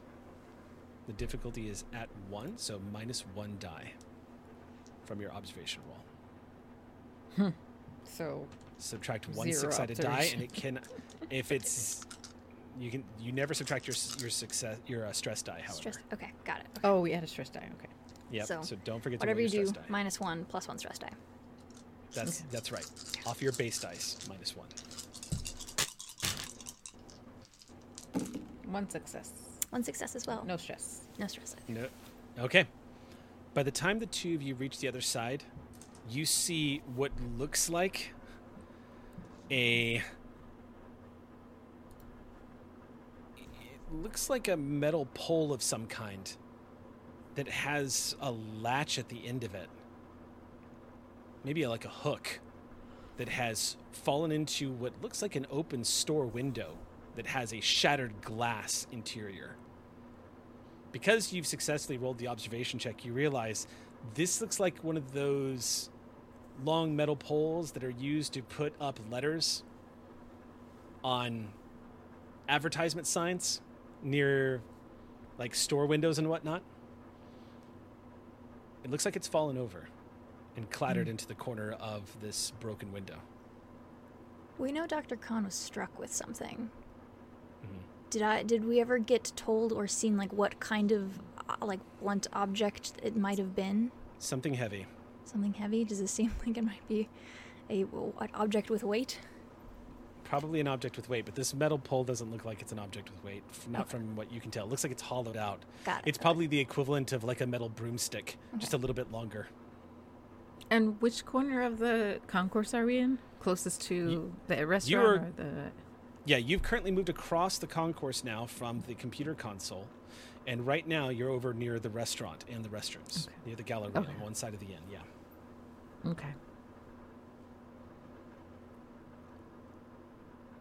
And is that metal pole moving or... Nope. Okay. How is it? Is it like leaned up against the wall or... It looks like it probably slid down the side of the wall and clattered to the ground. Okay. Did this inch of water come down here with us, or was it already down here? Good question. Because our movement in the water could have knocked something over, I suppose. Yeah. But was it literally just that? I mean, we didn't. If something was walking around, we would hear. And she kind of like kicks her feet a little bit in the inch of water. Not that we're that quiet. God, I was really stressed out over that, and I put my pulse rifle back on my on my back and walked back over to the computer console. I want to look up. Console. I want to check out the wall and the ceiling area over here, just to cover all our bases, and also The to light make is Samuel look catching. proud. The light is catching the reflections of water that has trickled down along the metal hull from the deck above, from a few of the access points, and is just slowly leaking down into some of the areas down here.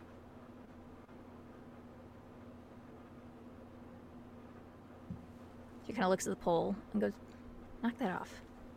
And she'll go back and follow Martha. All right. First things first, I want to turn on the lights because this is not cool. Make a heavy machinery check. See where the lights are at.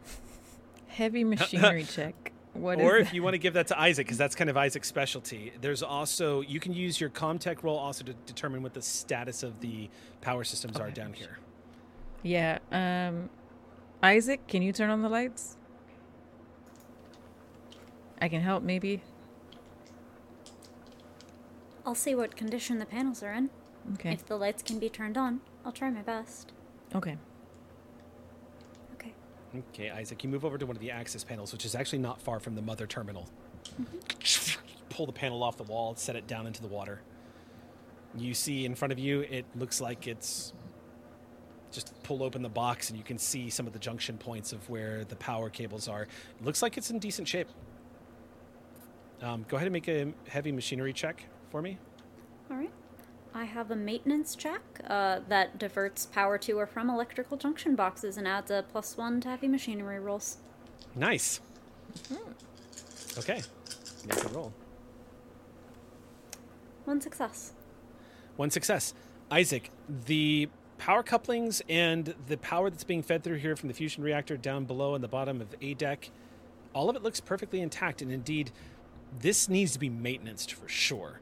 But it looks like it's operational, which tells you the lights in this place aren't functioning. They're probably getting power, but you might guess with that roll, Isaac, that it's been so long since this place has been maintained that literally the bulbs have burned out or been smashed or are destroyed.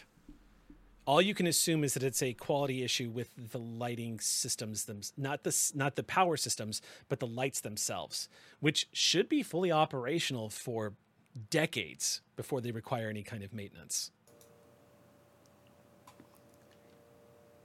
So the failure point is at the bulbs, and this is consistent with the poor maintenance situation? Am I understanding that right? That seems to be the conclusion to draw here. Okay. But a lot of the lighting fixtures have not actually been checked. They just haven't been activated. Oh. Can I try that? I could Sure. stand on things. It's easy enough to move over. A lot of the lighting fixtures are literally just strips that are in the wall that go up 10, 15, 20 feet, designed to softly illuminate the areas around them. When you move over to one of the ports, you can see that this panel, which is accessible through using your machinery tools, popping it open and checking the lighting fixture itself. I won't have you roll a machinery check, but as you pop in your maintenance tool, wedge it open, you pull it aside, and you guys see Isaac accessing this large wall panel that's about 15 feet high, a strip essentially that would house a light of some kind. The illumination would be enough to light this entire side of the deck, and there's about 7 or 8, maybe 8 of these on this side of the deck alone. You pull it open, Isaac, and stare into an empty socket. There is no lighting fixture inside. It has been completely removed. Is it like one of those long office bulbs? Similar, but if you can imagine a more futuristic version of it, it is simply a large tube that would function as a light, yes. It would be what you might consider in our world a large office bulb. It has been completely pulled out of the socket. If you hit someone with it, would it cause lacerations to the scalp? Possibly. It has a metal housing on it, but it's not very heavy. The thing would certainly shatter and bend if someone struck somebody else with it. It's just a very large thing to take out of a wall and then throw away? No sign of it. No. And you have to... All of the other lighting fixtures in here are in the same state. They are turned off, even though they're getting power. Why would you turn off all of the lights and then cause an alarm for some light but no sound? Recreating an environment? Soft light but not bright light?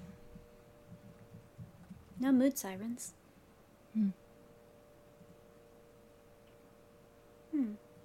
Now I'm going to ask for the Comtech roll from Martha. Okay. Make that Comtech check. Okay. And I'm checking for the signal that came from below. Right? You're trying to figure out what's going on with the environmental systems on the deck just below you guys. Okay. This will be B deck, the cargo deck. So would this be software or hardware? This is software. Software, okay. So wits plus Comtech.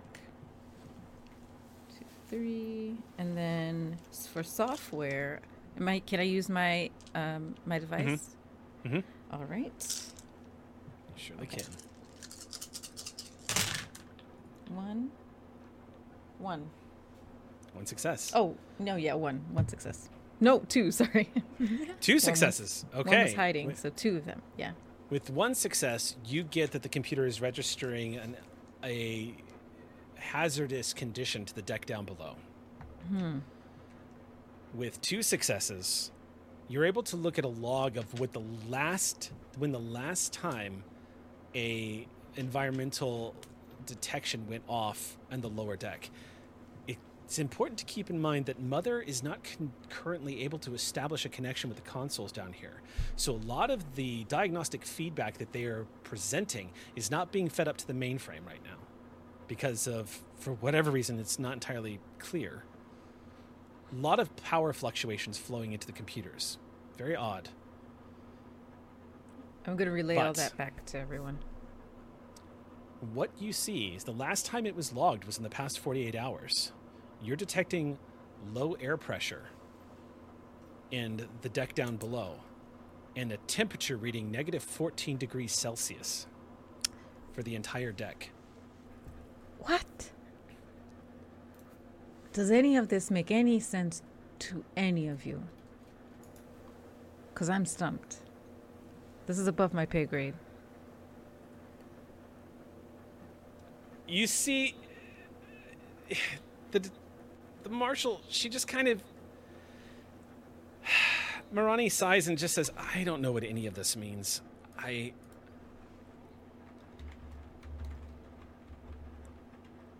think we need to get down there and find out what the hell is going on. It sounds like whatever this is, it's happening on the deck below us.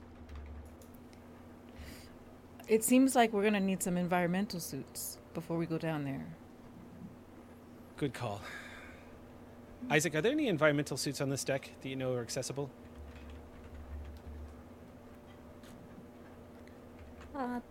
There might be some emergency ones. I'll check the hatch. Isaac, you move over to the airlock. Remember, on the concourse level, the main airlock is located down here. Mm-hmm. Ding, ding, ding. You thump in a couple of buttons and the airlock opens up. And you see on the inside, the pre-deck of the airlock itself, this is a very large airlock. Indeed, this is where everyone should have been disembarking when they arrived at Beacon Station. This should have been the deck everyone got to. Large enough to accommodate large bulk passengers disembarking. Big open space. As the doors open, Isaac moves over to one of the access panels, and sure enough, you see what looks like four EV suits on the left and 4 EV suits on the right. And with that, Marani looks at everyone and says, "All right, let's suit up." And with that, we are going to take our 10-minute break before we plunge further into the darkness of Beacon Station. Don't go anywhere. We'll see you in 10 minutes. Welcome back to Beacon as our players try rapidly to finish their regeneration cycles before we jump back into the game to prepare themselves. We are going to pick up where we left off, which is everyone, y'all will have considered you've donned an EV suit. So let me give you some quick rundown on what an EV suit is, and this is another moment where I am very grateful for our sponsor, who also just happens to make an awesome product. And let me pull up the EV suit. The IC, yep, there it is. Okay, cool. Let me see what this is, if this has any stat differences for you. Okay, so each one of you, this is what you need to know. This is going to give each one of you an armor rating of 2. This is the MK50 compression suit. So each one of these, you gain an armor rating of 2. This also has an air supply of 5. Yes, I'm afraid your air supply is tracked. However, I have altered the air supply rules from cinematic play of Alien. So, for those of you who are watching, in standard Alien rules, not just cinematic play, but in standard Alien rules, supplies are rolled on the d6 dice. If you ever roll a 1, supplies are decreased by 1. However, by the baseline rules, it's possible for your supply to decrease by more than 1 from a single roll if you roll multiple 1s. That's exciting for cinematic play. But this is a campaign, and I am not actively trying to kill everybody on Beacon Station. So, no matter how many 1s you roll, your supply will only decrease by 1. So, the increments are decided mostly by Mother. And when those increments happen are usually during dramatically appropriate moments to find out whether or not your air supply has decreased. The EV suits that each of you managed to acquire here in the airlock currently have full air supply in each of them. It takes each of you about 5 minutes to get yours on. Isaac, you have the option. You don't have to wear one. It's up to you. I'd rather not. Okay. So Isaac doesn't suit up. Marani suits up. And each one of you, yeah, what's up? Sorry, this is so not important, but Martha, before she suits up, she's going to look around for something like to soak up. I don't like wet feet in a suit. And she just says that, actually. She says it almost compulsively. She's just like, I can't do it. Towel or something. Is there something around? Something. Can I roll to look for something? Roll for dry item. What's up, Isaac? I'll go into the restaurant and look for cloth napkins. Okay. Yes, there's enough detritus laying around. It's easy to find one. It looks like it's been used many a time, and it looks like it's been burned at one point in its distant past. But Isaac brings you back what looks like an old used cloth, perhaps once used for wiping down tables. Thank you so much. Okay, I can do this. And then I suit up. slide the boots on. Oh, you know what? I need to check because I think Marani. Yeah. Okay. So one by one, you all suit up.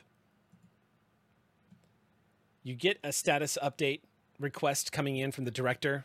Marani informs her, we're putting on EV suits now. We're about to head down to the cargo deck. Martha has detected some pretty unusual readings down there. Isaac's also found some weird stuff with the lights. There's a beat and says, you hear Varela say, Martha's the corporal? Yes.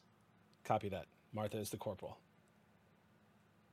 There's a pause, and you hear her say, all right, just keep me posted. Copy that. Well, shall we?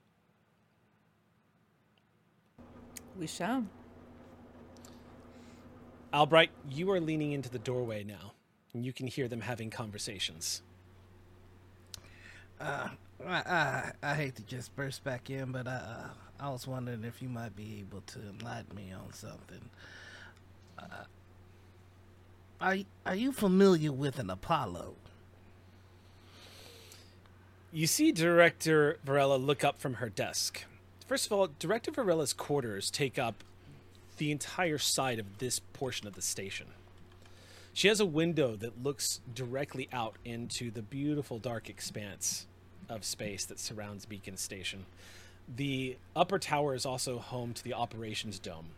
Up here, she has her own personal quarters that she uses that are expansive, to say the least. You get this beautiful view and a very bright spot, it must be a planet that's close by from the window. And you can see a view of the ships outside. It's station keeping with Beacon Station. It's a beautiful sight and slightly distracting as you're talking to her, kind of glancing over her shoulder. She looks at you and says, what? Apollo? Yes, Apollo. Does that hold any sort of significance to you? Maybe. She stands up and moves over to the Mother computer console. And you see her type in, Mother, what is Apollo? Mother sends back a reply. You see the words appearing across the screen, and you hear Mother's voice say, please specify. She immediately reaches down, starts typing in. There's a long pause. Readouts start coming back, and there's a bunch of explanations. You see mythology, you see the various forms of mythology, god of the sun, you see all of this stuff just start to flood back, and she just shakes her head and she says, I don't know, it looks like... And then she pauses, and she squints as she leans in, and she goes,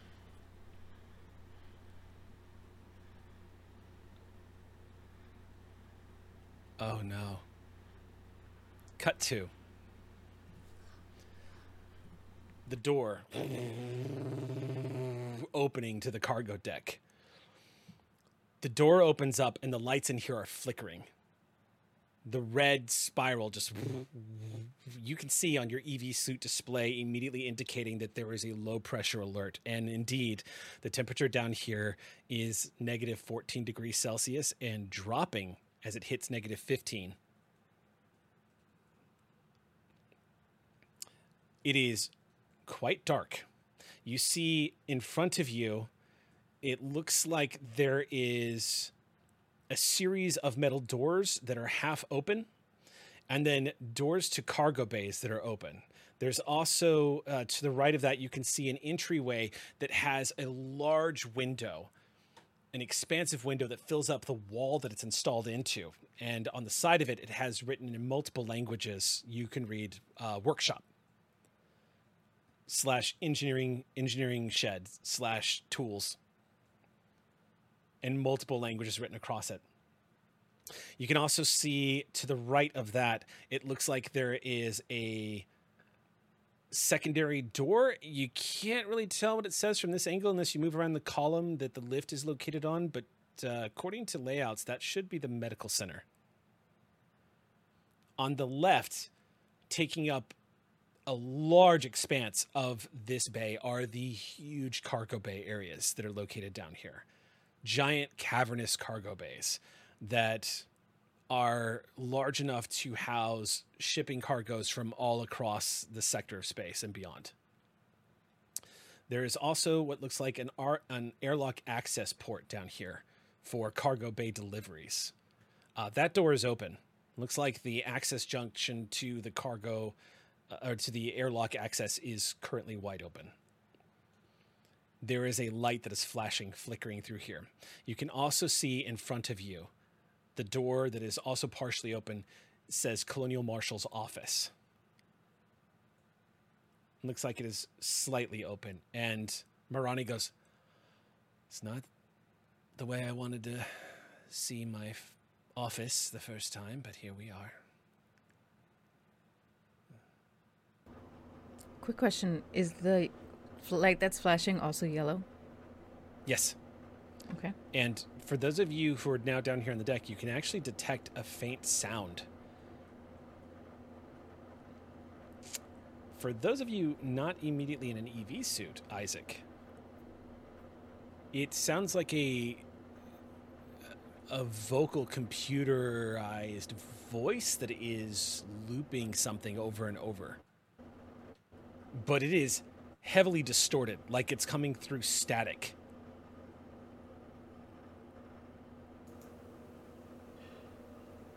Where are the others going? Are they all following Mirani to the marshal's office? Have people split off yet? Not yet, no. Everyone's just kind of standing in the mouth of the lift. All right. I'd like to clear that way, if that's all right. Sure thing. We got your back. To the Colonial Marshal's office? No, to Where are the you headed? recorded voice. Okay. The recorded voice, as you try to triangulate where it's coming from, you move a little closer to the Colonial Marshal's office and then swerve a little to the right and start moving towards the workshop. You begin to realize it's coming from one of the overhead sound systems. It sounds weak and static. There is a metal desk on the sides of one of the walls. It looks like it's been overturned, and of course, papers are scattered everywhere, Isaac. You can see the Siegson logo on a few of these, but mostly papers scattered everywhere. And as you get closer to the sound, make me an observation check. Oh, I'm bad at that.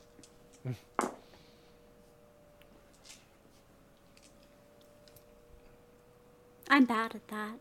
Okay. You can't make out what it's saying, but it sounds like it's an automated alert coming in through the wall. Okay.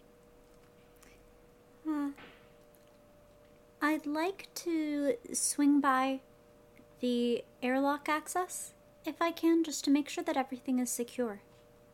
I know that if something were very insecure, we'd know about it very quickly, but I believe I heard you say that door is open, and it's dangerous for that to be open. Yep, it's one of the 3 doors leading into the airlock. It's the initial room. You start heading in that. What's everybody else doing? I'm following Isaac, but I do want to do a general visual sweep of the area we're in now. Okay. Make an observation check. Okay.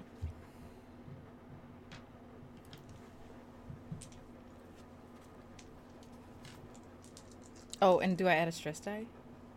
Yep, you add a stress die to every roll you make now until that stress As point long goes as I away. have. Okay. Mm-hmm. 1 success, 2 success, 3 success. 3 successes. Did you roll a 1 on the stress die? Did not. You did not? Okay. Martha, glancing around this area, the cargo bay looks like this place has been looted. It looks like someone's come through here and taken things. Things have been smashed, overturned. You glance inside the Colonial Marshal's office, and you can see little flecks of ice that have collected in the air that are kind of drifting around, which makes you believe that, like, the low pressure in here mixed with the falling temperatures is causing some of the moisture to collect, and it's literally kind of snowing a little bit. There's these little bitty flecks of ice that are just kind of drifting through the air. Glancing inside, you can see what looks like the interior of the Colonial Marshal's office. Lockers that have been opened, desks and computers that have been overturned, papers everywhere. You can see the cells down here, the brig, essentially, have also all been left open. Glancing to your left, you see access to the main and secondary and tertiary cargo bay. Your instinct tells you someone's been in here and has ransacked the place. But you rolled multiple successes. You glance down. You take a step back. You focus on it for a moment. Your blood nearly turning the temperature of the air around you as you identify what looks like moisture, water that's frozen, probably brought down here from the decks above, a boot print.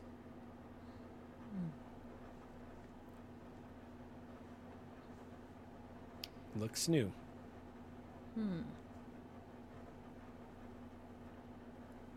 Okay. Now, at about this point, Isaac specified that they were going over to the airlock access, and you said you were going to follow, but first you were going to look around. Yeah. Isaac is now headed over to airlock access. All right. I follow behind Isaac, and just to the group, I say,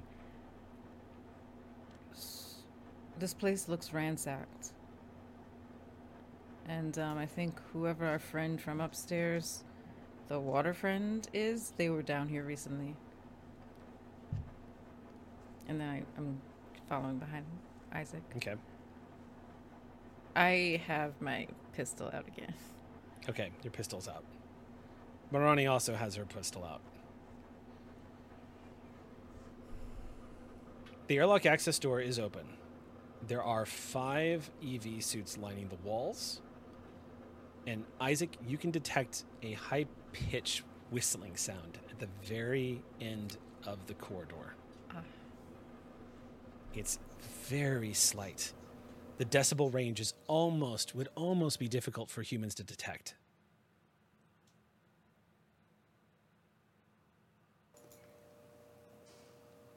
I wonder if that means they opened the airlock. I wonder if it isn't.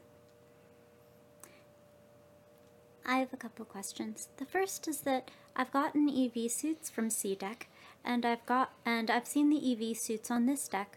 Are any missing? Make an observation check. Oh, I'm not good at those.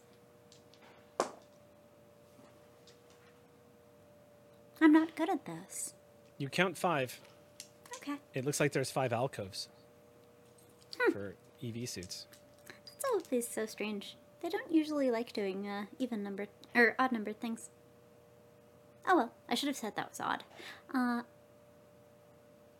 going to go look and see if there's something stuck that's preventing the closure of the airlock access. What's everyone else doing while this is happening? When Martha split off with Isaac, I think Tig would have then just kind of instinctually then split with the marshal, just so everybody's got somebody on their back. And I don't think she has like her pistol out or anything. Like I think it's strapped on her side, but she's in like ready mode. I think she's just kind of waiting for, I don't know, orders from the marshal or something. But I think she's whatever the marshal needs a hand with. That's kind of what I think. That's the kind of mode she's in right now. Okay. Marshall's just not saying anything, and she's just looking around, constantly shifty-eyed at this point. It looks to you like Martha may have put her on edge with the observation that Martha had discovered this boot print.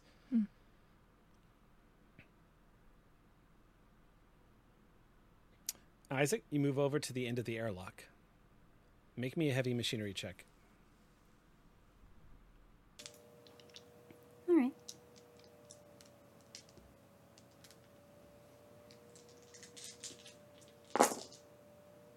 Two.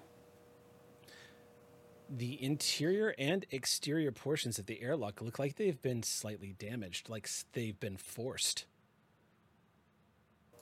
It would suggest it looks like on both sides, from what you can tell. Your first instinct is when you see the damage to the interior, you activate an external camera. You can see on the outside as it flickers to life through the static of the screen. It looks like the airlock on both this side and the other side have been slightly damaged, causing containment issues. You were correct. It would appear that this deck is slowly decompressing.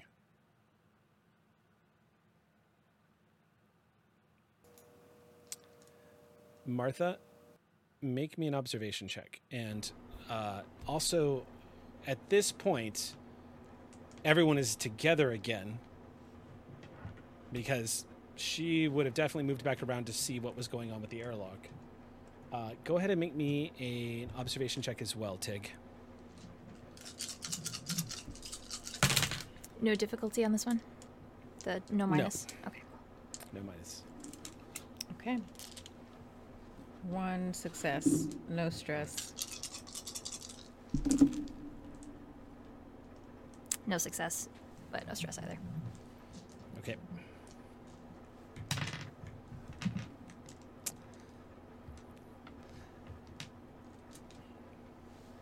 Martha, glance around. You can see Isaac looking puzzled by the state of the airlock door. You look to your left, Martha. The EV suits, it is weird that there's 5. They are normally in odd numbers. And you freeze. The 5th suit has a head in it. It's gazing back at you. And it lunges. The EV suit steps off the panel and just goes, "You require my assistance." It raises something over its head. I need all of you to roll initiative. Oh, Jesus.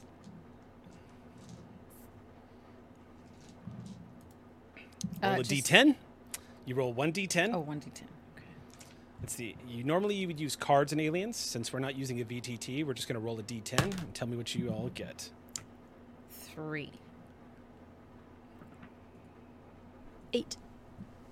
8. You want higher, by the way. You don't add anything to initiative, right? Nope. Okay. Sam, you're on a... I'm on a Isaac's 1. on a 1. Yeah. Martha, you're on a... What was that? 3. 3? Mm-hmm. Okay.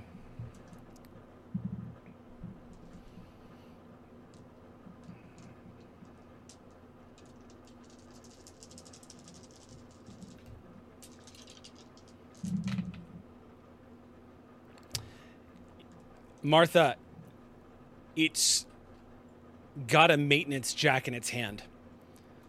It's a 50-pound tool that is on one side of it is a hammer and the other side is a giant wrench.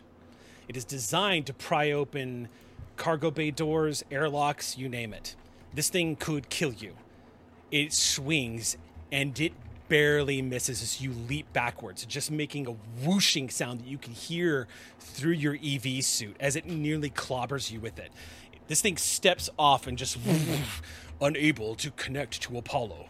Raises it up again. At about that point, you hear the director going, Come in, team. Are you down there? There's a synthetic. It's got to be a synthetic. I think there's a working Joe down there." And you hear Mirani say, "Yeah, no shit, director." We're going to the next round. That's going to be you, Tig. This thing just tried to bludgeon Martha to death. Yeah. As it steps off. Oh, good golly. What's around me? Well, you are in an airlock. Yeah. At the end of this corridor is a window, Isaac, and a door that's suffering a minor breach. There are environmental suits to the front left of you. To your right, it just looks like there's a couple of lockers that have been sealed closed. And then behind you, of course, is the rest of the deck. Mirani is just behind you. Okay, so you said this has been like ransacked, look like it's basically been like flipped. The deck has, yes. The deck has. Is there like detritus around in this area at all? In the airlock, no. Okay. Did he come out of like a cabinet or just like a groove, like a He was literally standing next to the EV suits like a statue. yeah.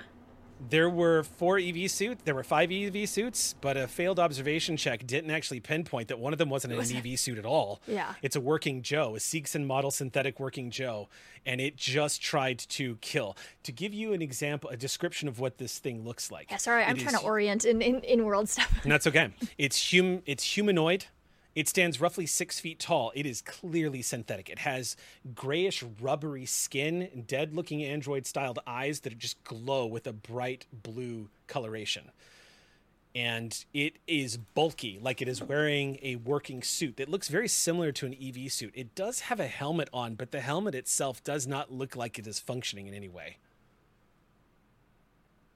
Judging from the fact that it seems to have a crack in it and the thing inside does not require any environmental containments.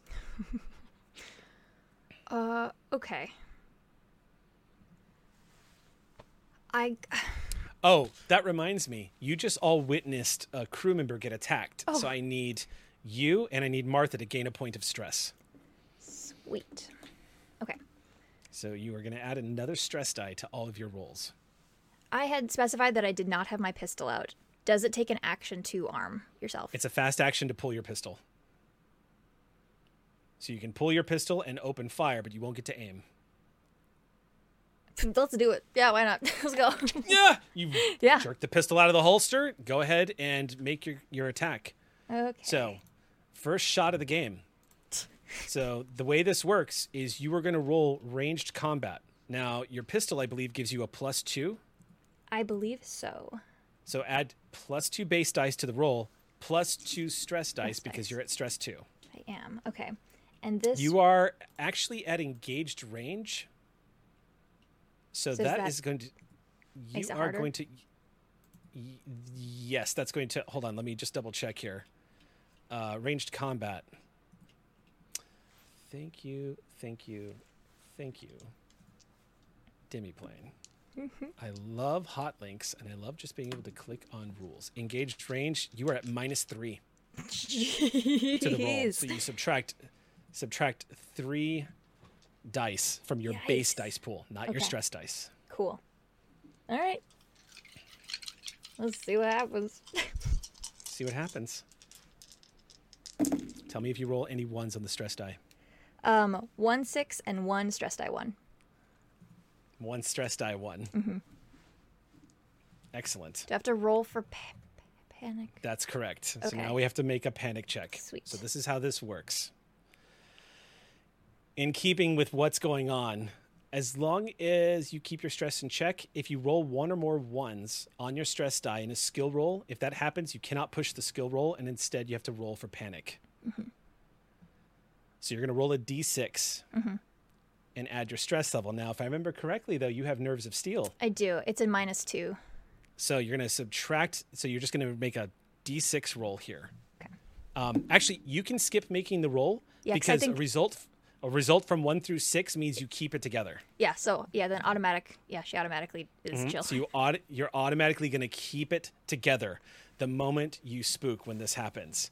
So you're going to open fire on this thing. I just need to double check one thing here. I think we had just determined that it didn't seem like you added stress after panic rolls. You don't gain any more stress Yeah. for failing a panic check, unless it specifically leads you into getting an effect on the table. Yes. If you go over 6 on the panic roll table, then that's when you start getting more stress. But what I need to do is check to see, as long as you keep your stress in check, you can use it to your advantage. But if the tension grows too strong, it can explode, sending you into a wild panic. You need to make a panic roll when the following thing happens. If you roll a 1 on the stress die, if that happens, you can't push the skill roll, and instead you roll for panic, which you managed to succeed. So then what I'm going to say is, you are going to be... Okay, so you're actually going to be able to complete your action then. Okay. This isn't going to affect the And I action. got You're gonna 1 pop the regular shell. success, so 1 regular success. So what is the damage rating on the gun? 1, I believe. 1? Okay, so then you hit... Bam! Panic overwhelms you. You manage to keep it together as the adrenaline surges into your veins. Just thinking quickly, you pull the gun out as this Working Joe tries to kill Martha. You pull the gun out and squeeze off a round. At close range, it would leave anybody's ears ringing. But at this particular moment, Isaac, you whirl around to see what's happening and notice this Working Joe has just stepped off and has attacked Martha. A gunshot rings out. Next action. Scaling all the way back down, that is going to be the detective, who is also going to pull her gun and open fire.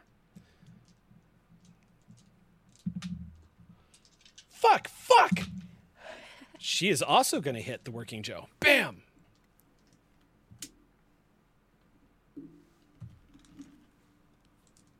Bullets slam into the body of the synthetic. It doesn't seem to notice or be affected. But you do see the sputtering of the fluids required for the synthetics to operate, spattering out onto the outward-looking, this bulky suit that it's wearing. That's going to be her action. Now we are at Martha. What are you doing? What's your Okay. action? So, how is it oriented towards me? Like, I imagine I facing dodged out you. of the way. It's still facing me? It's Okay. facing directly at you. It doesn't even turn and acknowledge the two people who just shot it. Oh, it's just coming after me. Okay. I want to try to disarm it.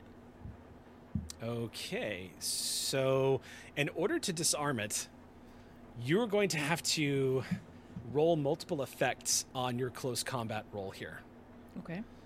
So for a close combat check, if you're making the attempt to disarm, this would be, let's see, grappling, shoving, retreat.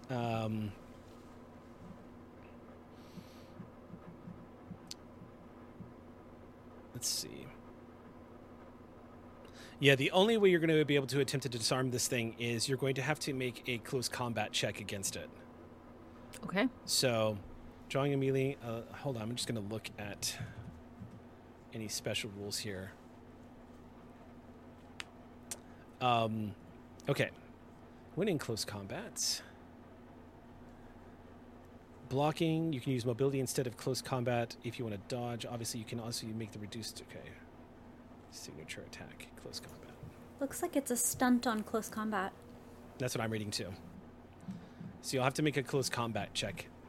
And stunt means? It means you'll need more than one success. Got it. Okay. Yeah. All right. So close combat. Let's see. Blocking is a fast action. Okay. I'm going to attempt to block. Okay. Like, I don't think I have anything I can use for this. No. And don't forget to add your stress die. Oh, I will roll that now. 2. Yep. You have 2 extra dice to every roll. Oh dear, no successes and 1 stress. Okay, then we're going to roll on the panic table. Okay. No successes? No successes. Okay. It didn't roll any successes either. So you reach for this heavy object and grab at his hands, and the thing just raises the thing up over its head like it's going to strike you again. Roll a d6 and add 2. Tell me what you get. Okay, roll 1d6 and add 2? 1d6 Okay. and add 2. 5. You are going to panic. Your 5 stress plus levels 2 or 5 total? No, 5 total. Yeah. 5 total. I rolled a Oh. 3 on my d6. Oh, okay. Good to know. Then you do not panic. You managed to keep it together. Yeah. So with a 5, you managed to keep the fear from bubbling over Martha as this thing raises its arm over your head. You're still gripping his forearm. You just let go instinctively, realizing its strength. Yeah. Can I clarify? I wouldn't have lunged for it because I'm holding a pistol. I would have probably tried to kick it out of its hand. You mean do like a side kick, like a high side kick? Yeah, just try to kick its wrist or its hand to put pressure on it to make it drop it. But Okay, it didn't. so there's succeed. a But I quick- wouldn't be holding onto its arm. I wouldn't want to stay close to it. So there's a quick thudding noise as your combat boot connects with its wrist. Yeah, That's but I know gonna it doesn't bring- drop it. That's going to bring us to you, Isaac. I need to restrain it so it doesn't hurt Martha anymore. So I'm also going to make a close combat check for grapple. Okay. He needs to stop. You can't hurt Martha. If you grapple your opponent as a stunt, you'll need more than one success. Yeah. But he's already attempted to block, so he's not going to be able to do that Okay. this time. 3. 3 successes. You lunge behind and wrap your arms around the working Joe. You actually manage to keep it from raising this thing over its head. You all watch the incredible strength of Isaac as one synthetic grabs the other synthetic and just grips him. You just hold him there as the grappling attack. The working Joe just goes, damage to Seekson property is prohibited as it continues to try to... Are we still in combat order? Yes, you're still in combat. That's actually going to take us back to the top. Oh.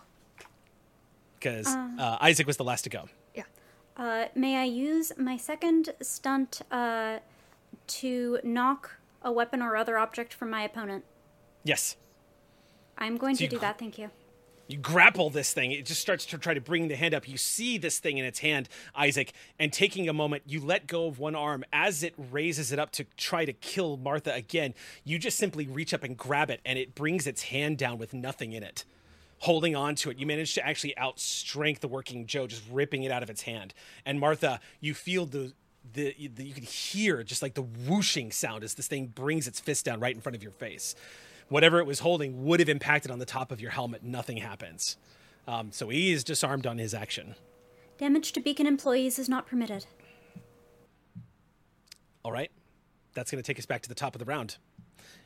At the top of the round, he is going to attempt to break free. When grappled, the only way you can perform an action is an attempt to break free, which is a slow action that succeeds if you win an opposed close combat check against your opponent. He's trying to break free, Isaac. So That's another 3 on the opposed. okay. I also roll 3. That's amazing. I wonder, hold on. I am actually not familiar with what happens when you tie your roll. And who does it go to? Does it go to the defender? Does it go to the attacker? I think we should find out. Now seems like a good time to do so, I would say. Would you agree? Yeah, exactly. Let's see here. Oh, boy. Okay, so... Everybody's Okay. fighting for their life, and I'm gonna come. Yeah, to the you're just office. topside, kind of like... Yep. I'm fighting for something much more important. I'm fighting for Martha's life. Oh. And Reg is upstairs with a cat, hanging out with Mr. Impressive. Okay. So a tied result is the same as neither had rolled any successes at all. Okay. So you basically, your successes are canceled out, their successes are canceled out, and nothing changes. Then they don't have a success, so They don't have a success, and he wants to break free. Isaac, this thing is strong, and you feel your arms going. You're being pulled away. It's actually, it is competing with you on its level of strength, indicating to you even further how dangerous this thing is going to be if it breaks free, as it starts to slowly pry your arms off. You all watch as this thing is prying Isaac off of it, but they're deadlocked at the moment. That's going to be his action. It's going to be you now, Tig. Okay, now that I'm no longer the one who has to react first, Tig's gonna pull out her surgical kit. Is gonna run up to immediately, like right in immediate range with Isaac and say, "How do I calm it down, engineer? How do I calm them down?" Paperclips cause a hard restart? I'm gonna let them, if they direct me what to do, I'm gonna try to use my surgical tools to see if I can, like, power down or... Make a heavy machinery check. Or no, this would actually be make a comtech check. Okay. This Can is I get a Comtech bonus for my surgical tools? No. The moment you reach out and touch this thing, you realize its skin is made out of thick rubber. Wow. It's not even imitation. It's just a thick coating of rubber. Okay, calm I still have What if you're two. not calm? I, Sam, am not calm. I'm going to add a penalty to this, a negative 1 die penalty, as this thing is struggling with Isaac right now. Okay. Do I get ahead and any make your- assist from Isaac being No. able to direct me? No? Okay. No, Isaac's literally using all of their actions. Understandable. Don't forget to roll your stress dice with every roll. Yes. Yes.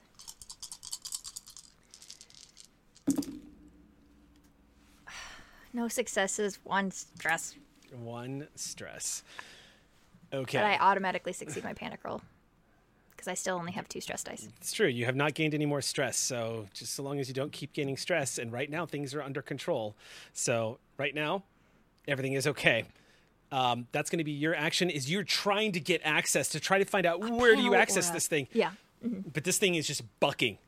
Isaac, you know, is strong. Isaac is a synthetic. You watched Isaac do some pretty impressive things already, but right now this thing is contesting Isaac, and it is jerking around left and right. As you reach up and touch that rubbery skin, you just hear this automated voice in monotone say, "Why not ask me about Seegson safety protocols?" As you touch it, and just it pivots and looks at you. Can you tell me about Seegson safety protocols? Was it part of, as a reaction? Sure. At that point, we're going to go to the next round in combat, which is actually... once again, it is going to be the Marshal, and you can see that she has no idea what to do. She's holding her gun, but Marani doesn't open fire. She goes, "Do something before it kills somebody!" And she's going to hold her action. The next action up then is after her. That is going to be, that's going to be you, Martha.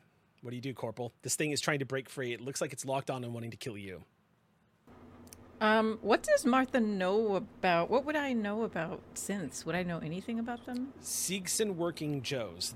They are not known for malfunctioning like this or becoming murderous. In fact, Seegson working Joes, one of their pride and joys out of Seegson, is that you can always tell when a working Joe is a working Joe and not masquerading as a human being. It's a rather vicious advertising campaign that they have against Hyperdyne and any other systems that are making synthetics.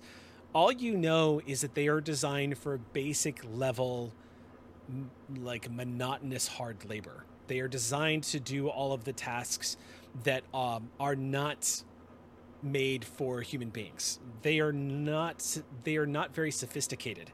They have very baseline intelligence and problem solving abilities, but for the most part, it is essentially a dynamically programmed murderous automaton that is currently trying to kill you right now. I would like to see if I can figure out where its power, where power, where turn off. Make a comtech check. Okay. Hardware, right? Or software. Battery. This is hardware. Yeah. But I'm not using my device because Yeah, there's nowhere to plug in. But I still will get a +2. Oh wait, no, this is not a door, so never mind. I won't get a +2. Okay. 1, 2, 3. Get a +2 stress dice. Yeah. You get +2 stress dice. Not my favorite kind of +2, but oh well. 1, 2, 3, 5, and then 1, 2, 3, and then 1, 2. Okay. Okay. Whew, okay, no stress. And then Okay. 1, 2, 3 success. 3 successes. Yeah. Okay. Yes. You're going to have to cut this thing open. You're going to have to get through the suit that it's wearing. But yes, there is an access port on every Seegson working Joe. You would know this. Working Joes are not uncommon out here on the frontier. They're typically found on Seegson stations.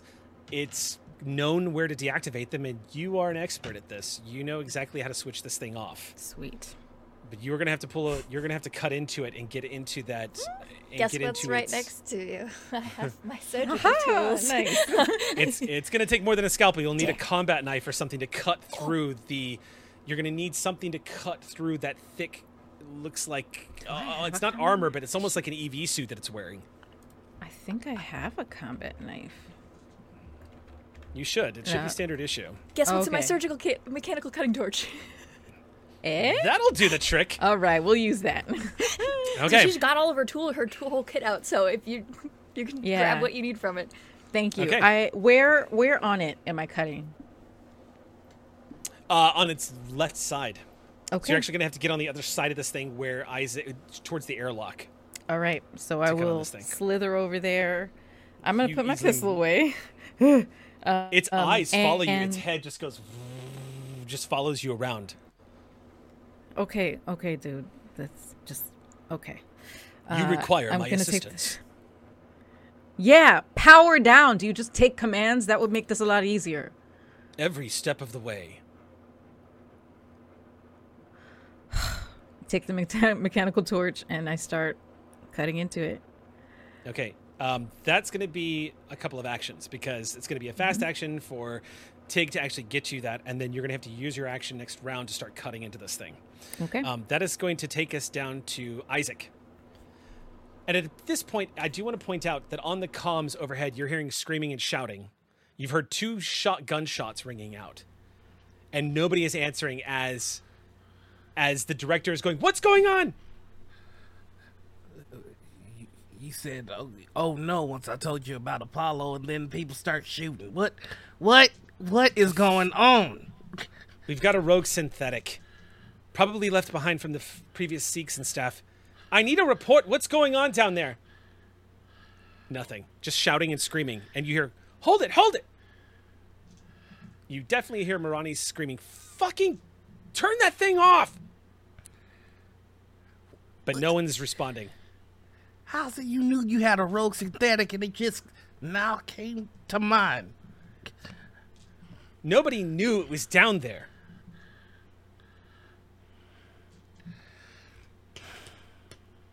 All right. What are you doing, Isaac? Are you just going to continue holding it?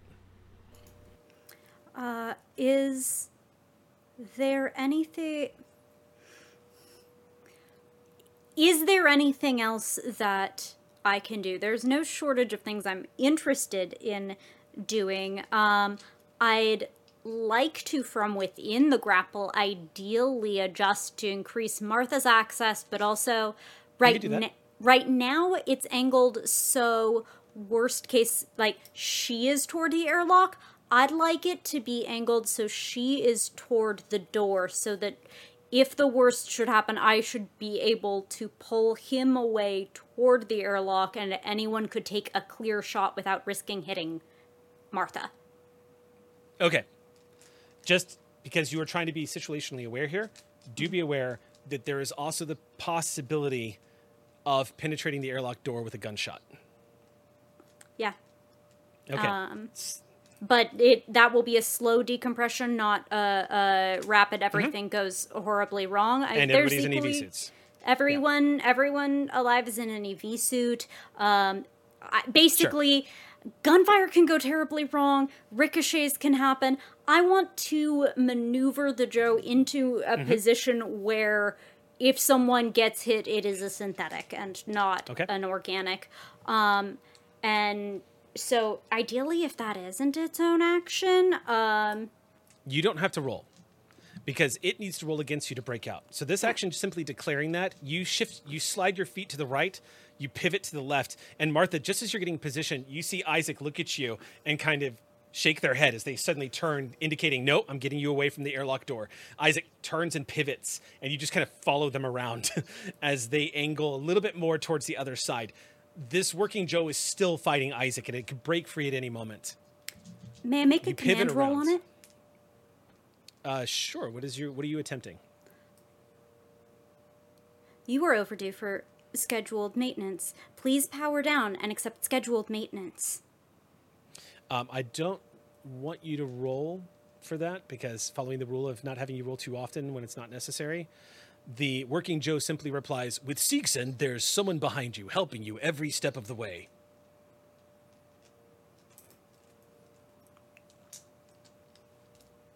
I've never worked with Siegson. I've never read a Siegson manual. I don't know anything to keywords for Siegson maintenance. That is going to be the end of your action then, and we are back to the top. At the top, the working Joe is going to attempt to break free from you. Okay, okay. All right, roll your dice.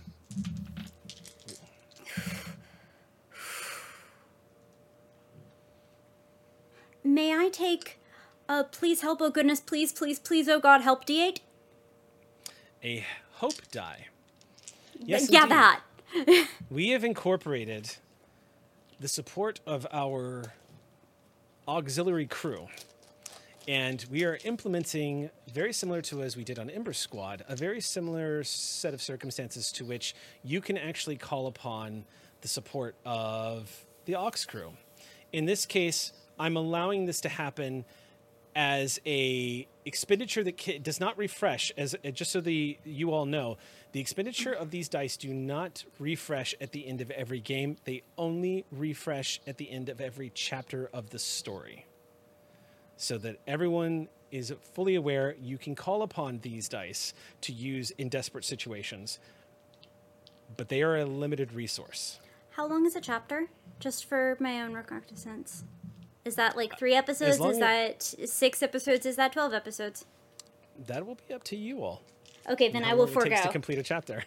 I don't. So you're not if I don't have a number, I can't in good conscience deplete a pool of. Do you know how many potions and consumables I have by the end of any given video game? Roll your dice. How many of these hope die do we have? 1. 10. We have 10. You have 10. Mm-hmm. You got 1 success? Yes. It breaks free. It goes immediately, just forces your arms off of it. This thing just pushes you back, Isaac, and you go slamming against the hull. As its fast action, it whirls around and notices that it cannot see. It notices that you are still holding its object. And it is going to immediately turn. Muted. You're muted, Caitlin. Oh, sorry. I was like, didn't they drop it to the floor, or did? There's either knock or pull. Isaac's holding it. Oh, they took it. Okay. I thought I said knock because I didn't want to near me, but I also have a maintenance jack that it could interpret as having been its. It's dark in here, so I'm fine with it. Okay, it's all narrative. So if it's on the ground, it's on the ground. That works fine. You've smacked it out of its hand and it's laying on the ground. In which case, it's going to use its fast action to pick it up. So it's going to take 1 lunging step forward, reaches down, and picks it up. That is going to be its action. It is now going to be your action, Tig. Okay. Is there a mechanical way in which I can set up Martha to make her job easier? Like, is there a way I can save a thing to assist, or do I have to, like... How would you do that? Okay, that's okay. There's a rampaging synthetic in front of you that is strong enough to fight off Isaac. This is true. What would you like to do?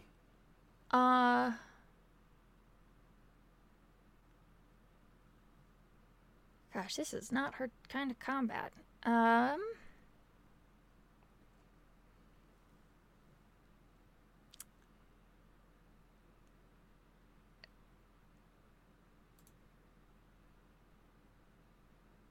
I don't even know. Are there held actions in this game? Mm-hmm. Like, can I go later in the?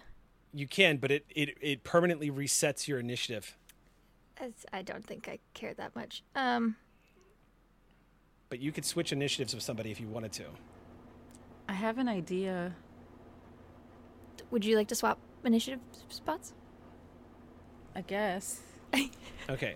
Or I could just call out to you. Well, it's not my turn. I mean, yeah. Is communication a free action, or? It's not a fast action. You can just do it. Oh, okay. Oh, well, in that case, I'll say.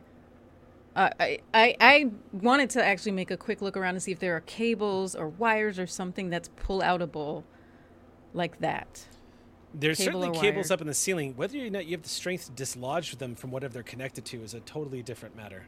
You're not sure if you'd be able to just pull it. They're not exactly plugged in. They look like they're part of the cable network that runs through the top of this corridor. Yeah. Well, my thought, Martha's going to say, trip it? We could try to trip it. Okay. That's my idea. Okay. That's a close combat check, and you simply have to be able to score more than one success to knock it down. We're next to a bunch of suits of the Enviro suits. There are 4 EV suits currently lining the left wall. You said they're like more like skin tight? They're not like as super rigid. They're a like little diving bulky. suit style, or Not quite as, but they're a little bulky. They're like the suits you're wearing, basically. yeah. Like when we put them on, I understood it to be more like a tight. They're not as It's form fitting, but it's not like NASA spacesuits. Yeah. Yeah. But like, is it a malleable material? Sure. Yes. For sure. I'm gonna tear one down and see if I can like. Yeah, I don't know if I'll be able to get those wires from up top, but I can sure as I'll take one of those. And I'm gonna try to tear one down and see what I can do to use it as a long strip of fabric and try to like get it around the like clothes or like a clothesline or at least get it around and torqued and try to like tourniquet style around both legs and see if I can yank. Yeah, I mean, it's basically like pulling a canvas suit that's got pockets and Velcros and all sorts of... Just pull it off. It's easy enough to pull that right out of the alcove. The helmet just kind of rolls to the floor as soon as you pull it out of the alcove, Tig. You see the gloves also clatter to the floor. The boots remain in the alcove. But as you pull this thing out, you now have this suit. It is long enough. It looks like it's big enough to accommodate somebody who's maybe about 6 feet tall. It's long enough to possibly get on the other side, but you're going to need help if you're going to try to use this as some kind of rope to get around him. This is true. Their focus is like entirely on Martha, right? Like they at the moment, but they have not. It's at the moment. Okay. Oh God, you guys, I don't even know. Yeah, I don't know. To reflect the panic and uncertainty of the moment. Yeah. No, Make she's just gonna go. I think she's just gonna grab it down, do kind of like a knee slide down at like where it is, like at like a lower angle, and just get it wrapped around and hope someone else is gonna be able to finish this action. Make a combat check. Close combat check. Close combat, and then 2 stress dice. 2 stress dice. Real quick question: the communications that Doc is hearing, it goes both ways. They can hear him, right? Oh yeah. Can I try something once this is done? Sure. All right. Yeah, I would. Oh, go ahead. That's 2 successes. That's enough. You need a stunt die to get the grapple and the shove down if you're trying to activate that. So, in a rather brazen, rather bold act, you see Tig just pull, as a fast action, pull this suit out of the alcove. For a split second, Mirani looks utterly baffled by whatever it is you're attempting to do, Tig. And as you kind of straighten this suit out and lunge for its leg, Mirani goes, "Oh, come on!" As you lunge down and grab at its legs and manage to wrap the front part around it, this working Joe doesn't seem to really register what's happening. It notices you by looking down. You wrap this thing around it. We're gonna tourniquet style this, like. Yeah. And this thing takes a step forward and starts to pivot towards you, Tig. Like it sees you coming and it tries to like compensate by lunging after you. It raises its weapon high and you go for the legs. It falls over, slamming into the grating down onto the ground, and it just says, "You will require my assistance," as it slams into this grating and making a heavy thudding noise. You've got it grappled. To tie this thing up and keep it grappled is going to be a whole nother matter. I'm not the one to do that. Drop it. Yeah, that's going to be... I'm emergency triage. That's all I got. That point, Mirani holsters her gun and lunges forward. She is going to tackle this thing and dogpile it. She puts all of her body weight on top of the weapon, putting her knee down onto the wrist of this thing and going, "Fuck!" and just holding it there. She's going to make actually, she doesn't really have to make a close combat roll. She is going to just dogpile this thing. It's prone and it's currently grappled on the ground. That's going to be her action. So now I'm going to let you do what were you going to do, Albright? I'm gonna use the command skill for the give orders ability. It says in combat as a slow action, you can bark orders to another character. They must be able to hear you, even if via comm radio. Roll a command for every success. They get a +1 modification to their roll. Okay. So what are you ordering them? Basically, he's gonna say, "Don't worry about the fact that it's synthetic. It's got the same weakness as every other humanoid shape. Joints, Joints is what you want to go for. And that's going to be to Isaac. Isaac, I need you to lock it down just like you would lock down any other human.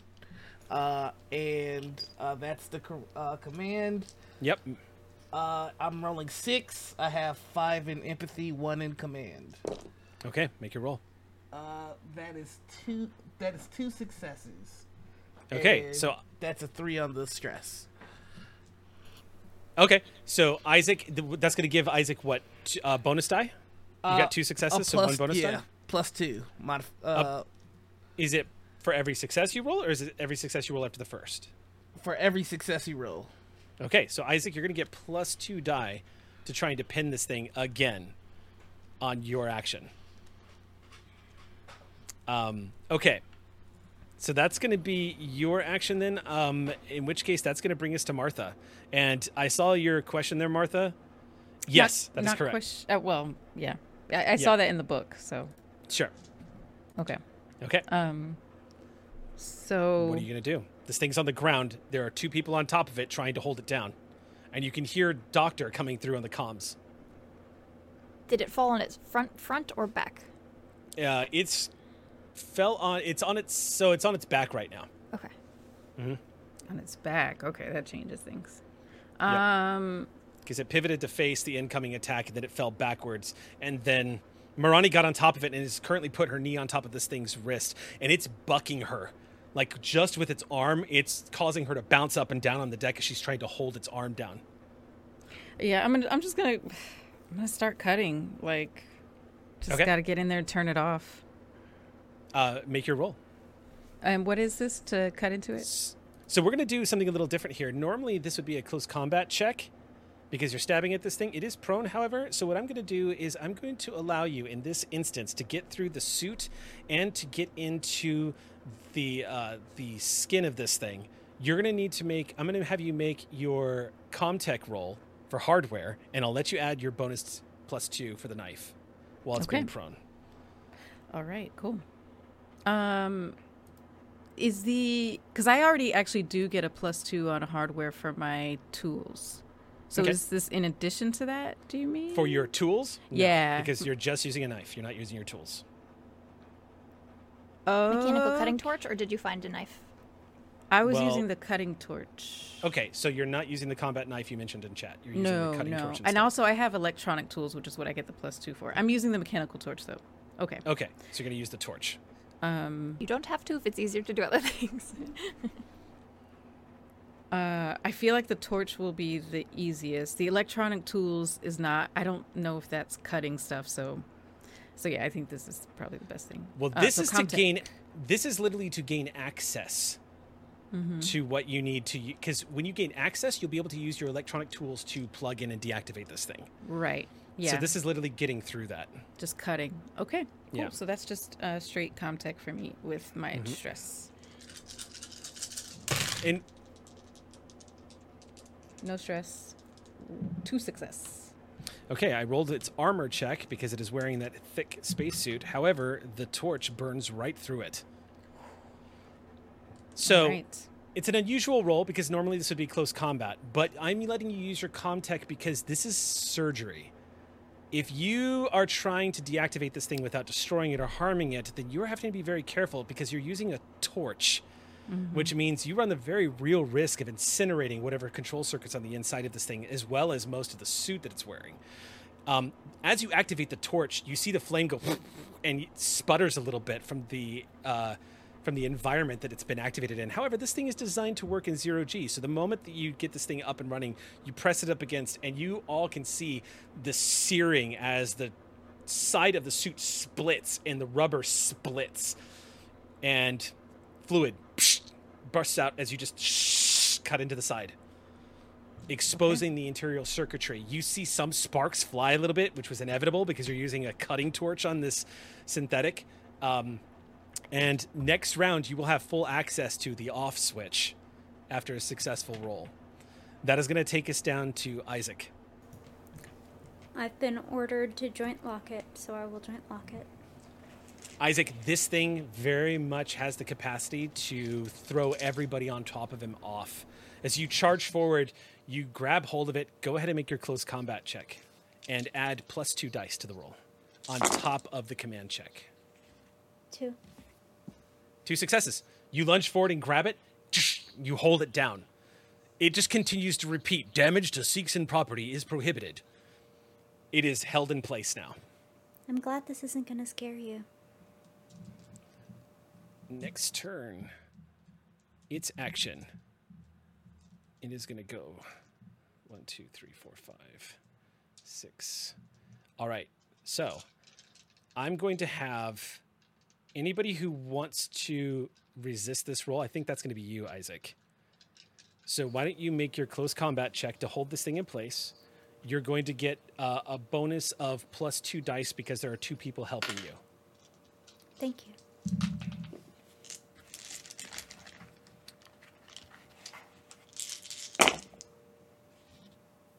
One. You managed to hold him down. It just keeps trying to get that tool up over and over. Why not ask me about Seegson safety protocols as it tries to get that thing raised above its head? That is going to take us into the next action, which is going to be Tig. Tig, Martha has got this thing split open. It looks like she's gained access to something that looks vital on the side of the Seegson working Joe. Yeah, I'm just gonna see if, like, since they're pinned, if I can get another few torques around on this, like, twist I've got going and try to, like, pin, like, the knees together, like, at the knees together. And just, like, to get a better grip, just to help. I don't know if that's a help action or what, but yeah, I'm just close gonna combat. pin down. Yeah. Make a close combat check and add an additional 2 dice to whatever you're rolling already. Sweet. And then plus my 2 stress. Yep. Okay. Close combat. 2 help. 2 stress.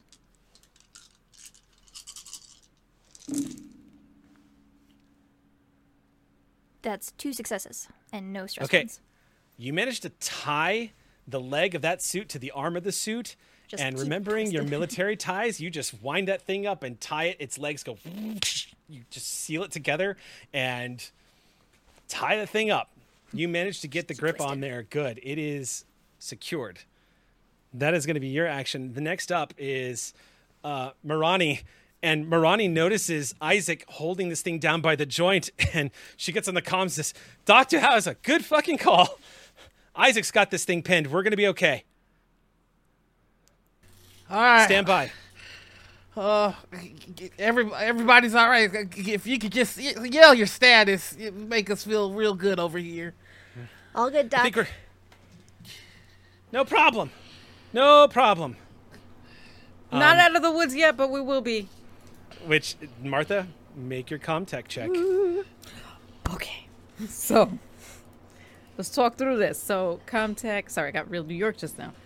You can use your electronic tools for this. Okay, cool. So, basic Comtech is this plus this. And then the electronic tools is another +2.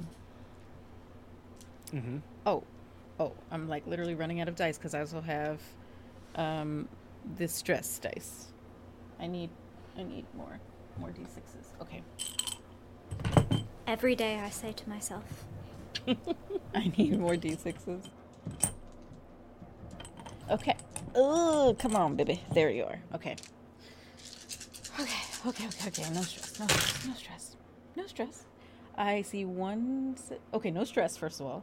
And then, do 6s on stress die count as successes? That's correct. Haha! Then I have 2 successes.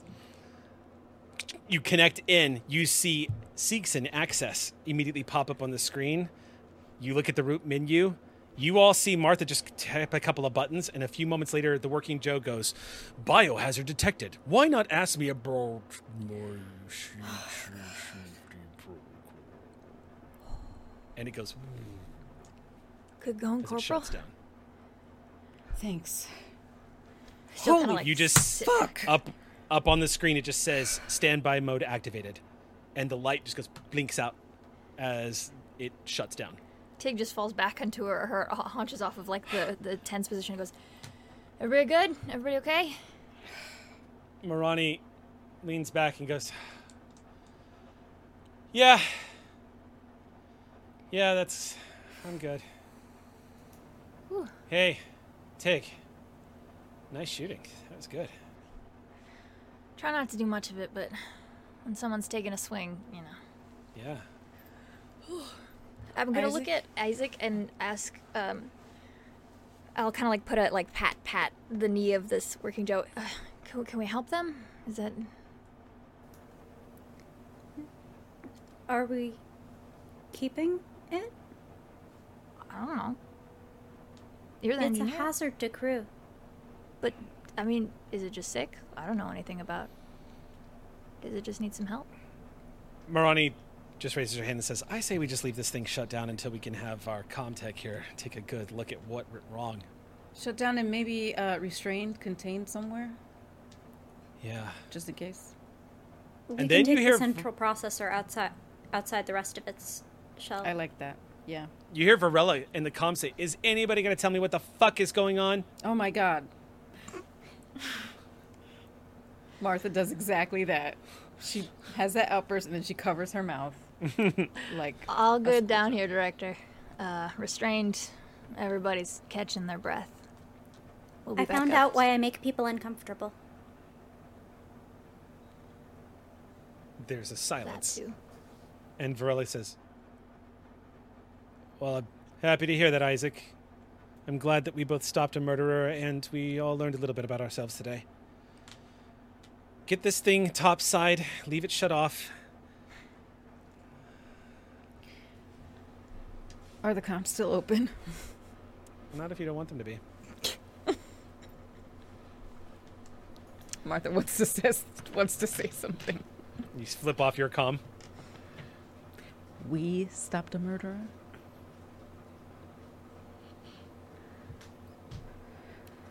Marani goes, I know. The credit should go to the doc.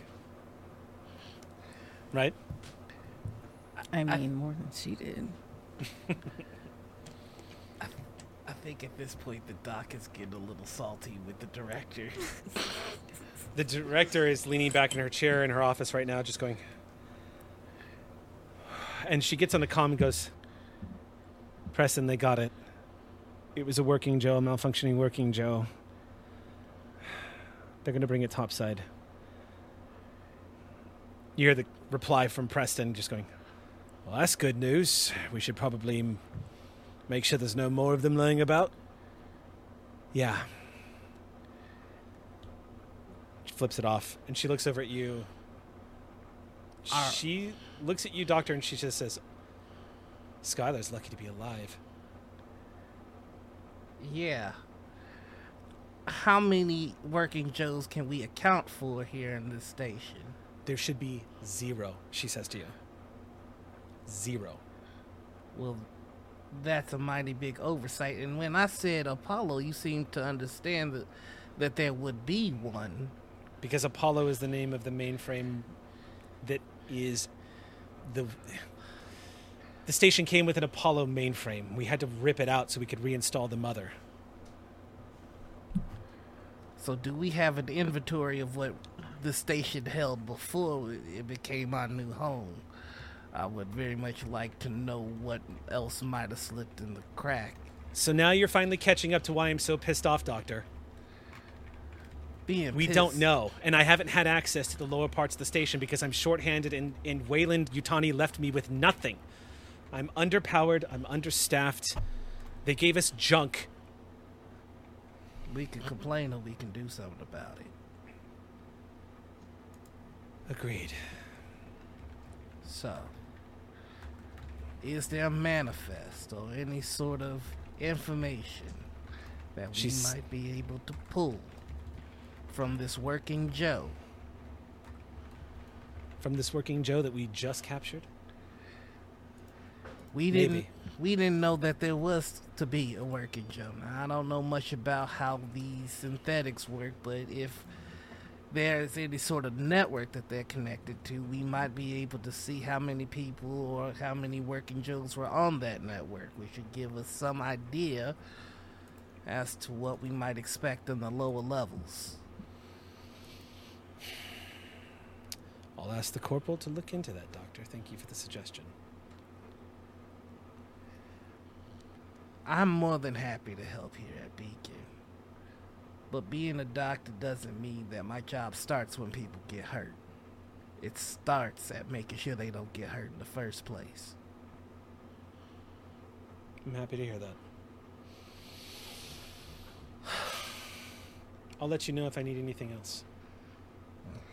Well, I am going to need something from you. She quirks an eyebrow and says, oh? I'm going to need approximately 15 minutes of of the young Mister's time.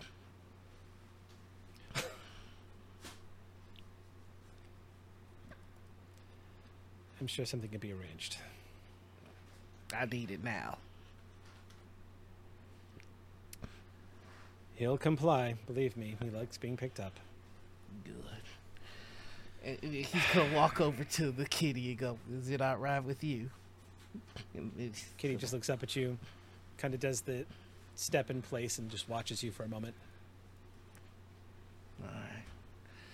And you pick up, completely limp in your arms as you walk back towards the medical bay. Doing so, she gets back on the comms and radios down to the team one more time and just says, good job, everyone. I'm glad no one was hurt. See you when you get topside. And cuts off the comms.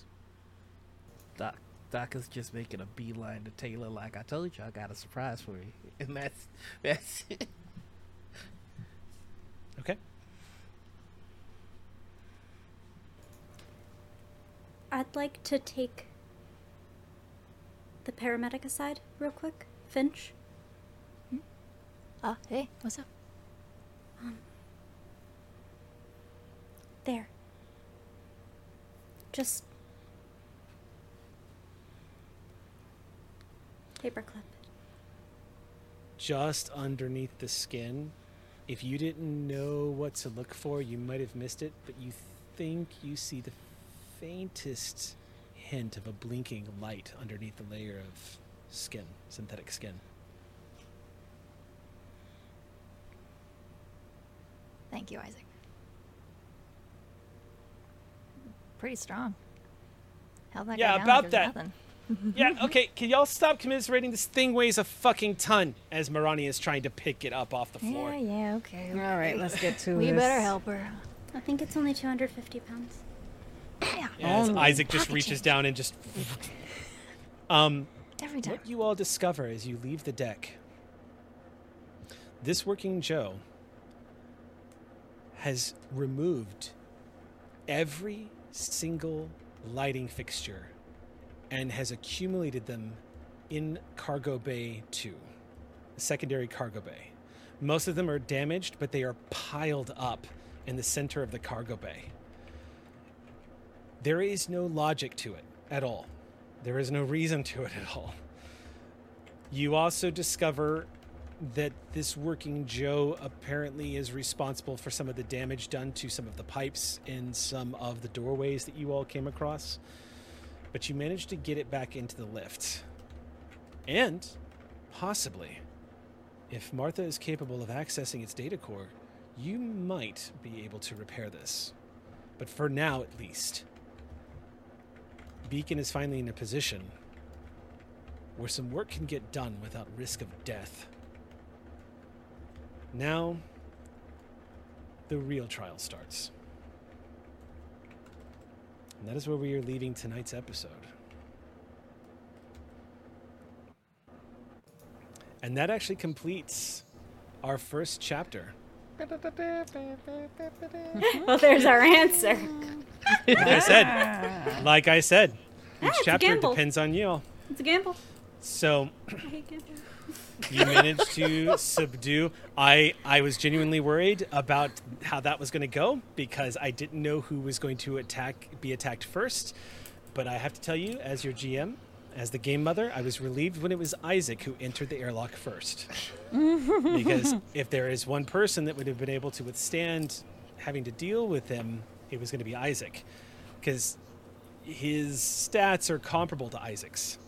So I it would have been noticed. very bad. Yeah. It would have been very bad. Why do you think I went in the absolute scariest place first? You go Yep. in the scariest place first, and then something will jump you, and it won't jump other people. Well, thank you all so much for joining us for episode 2 of Beacon, the second part and final chapter of The Dark Tower. Please join us next Monday night as we start the next chapter of the story of Beacon. There'll be a bit of a time skip, and we'll see how the station has been putting things together now that the lower levels are no longer a mortal threat to anybody who goes Haunted. down there to try to access them. Until next time, my friends, sleep well.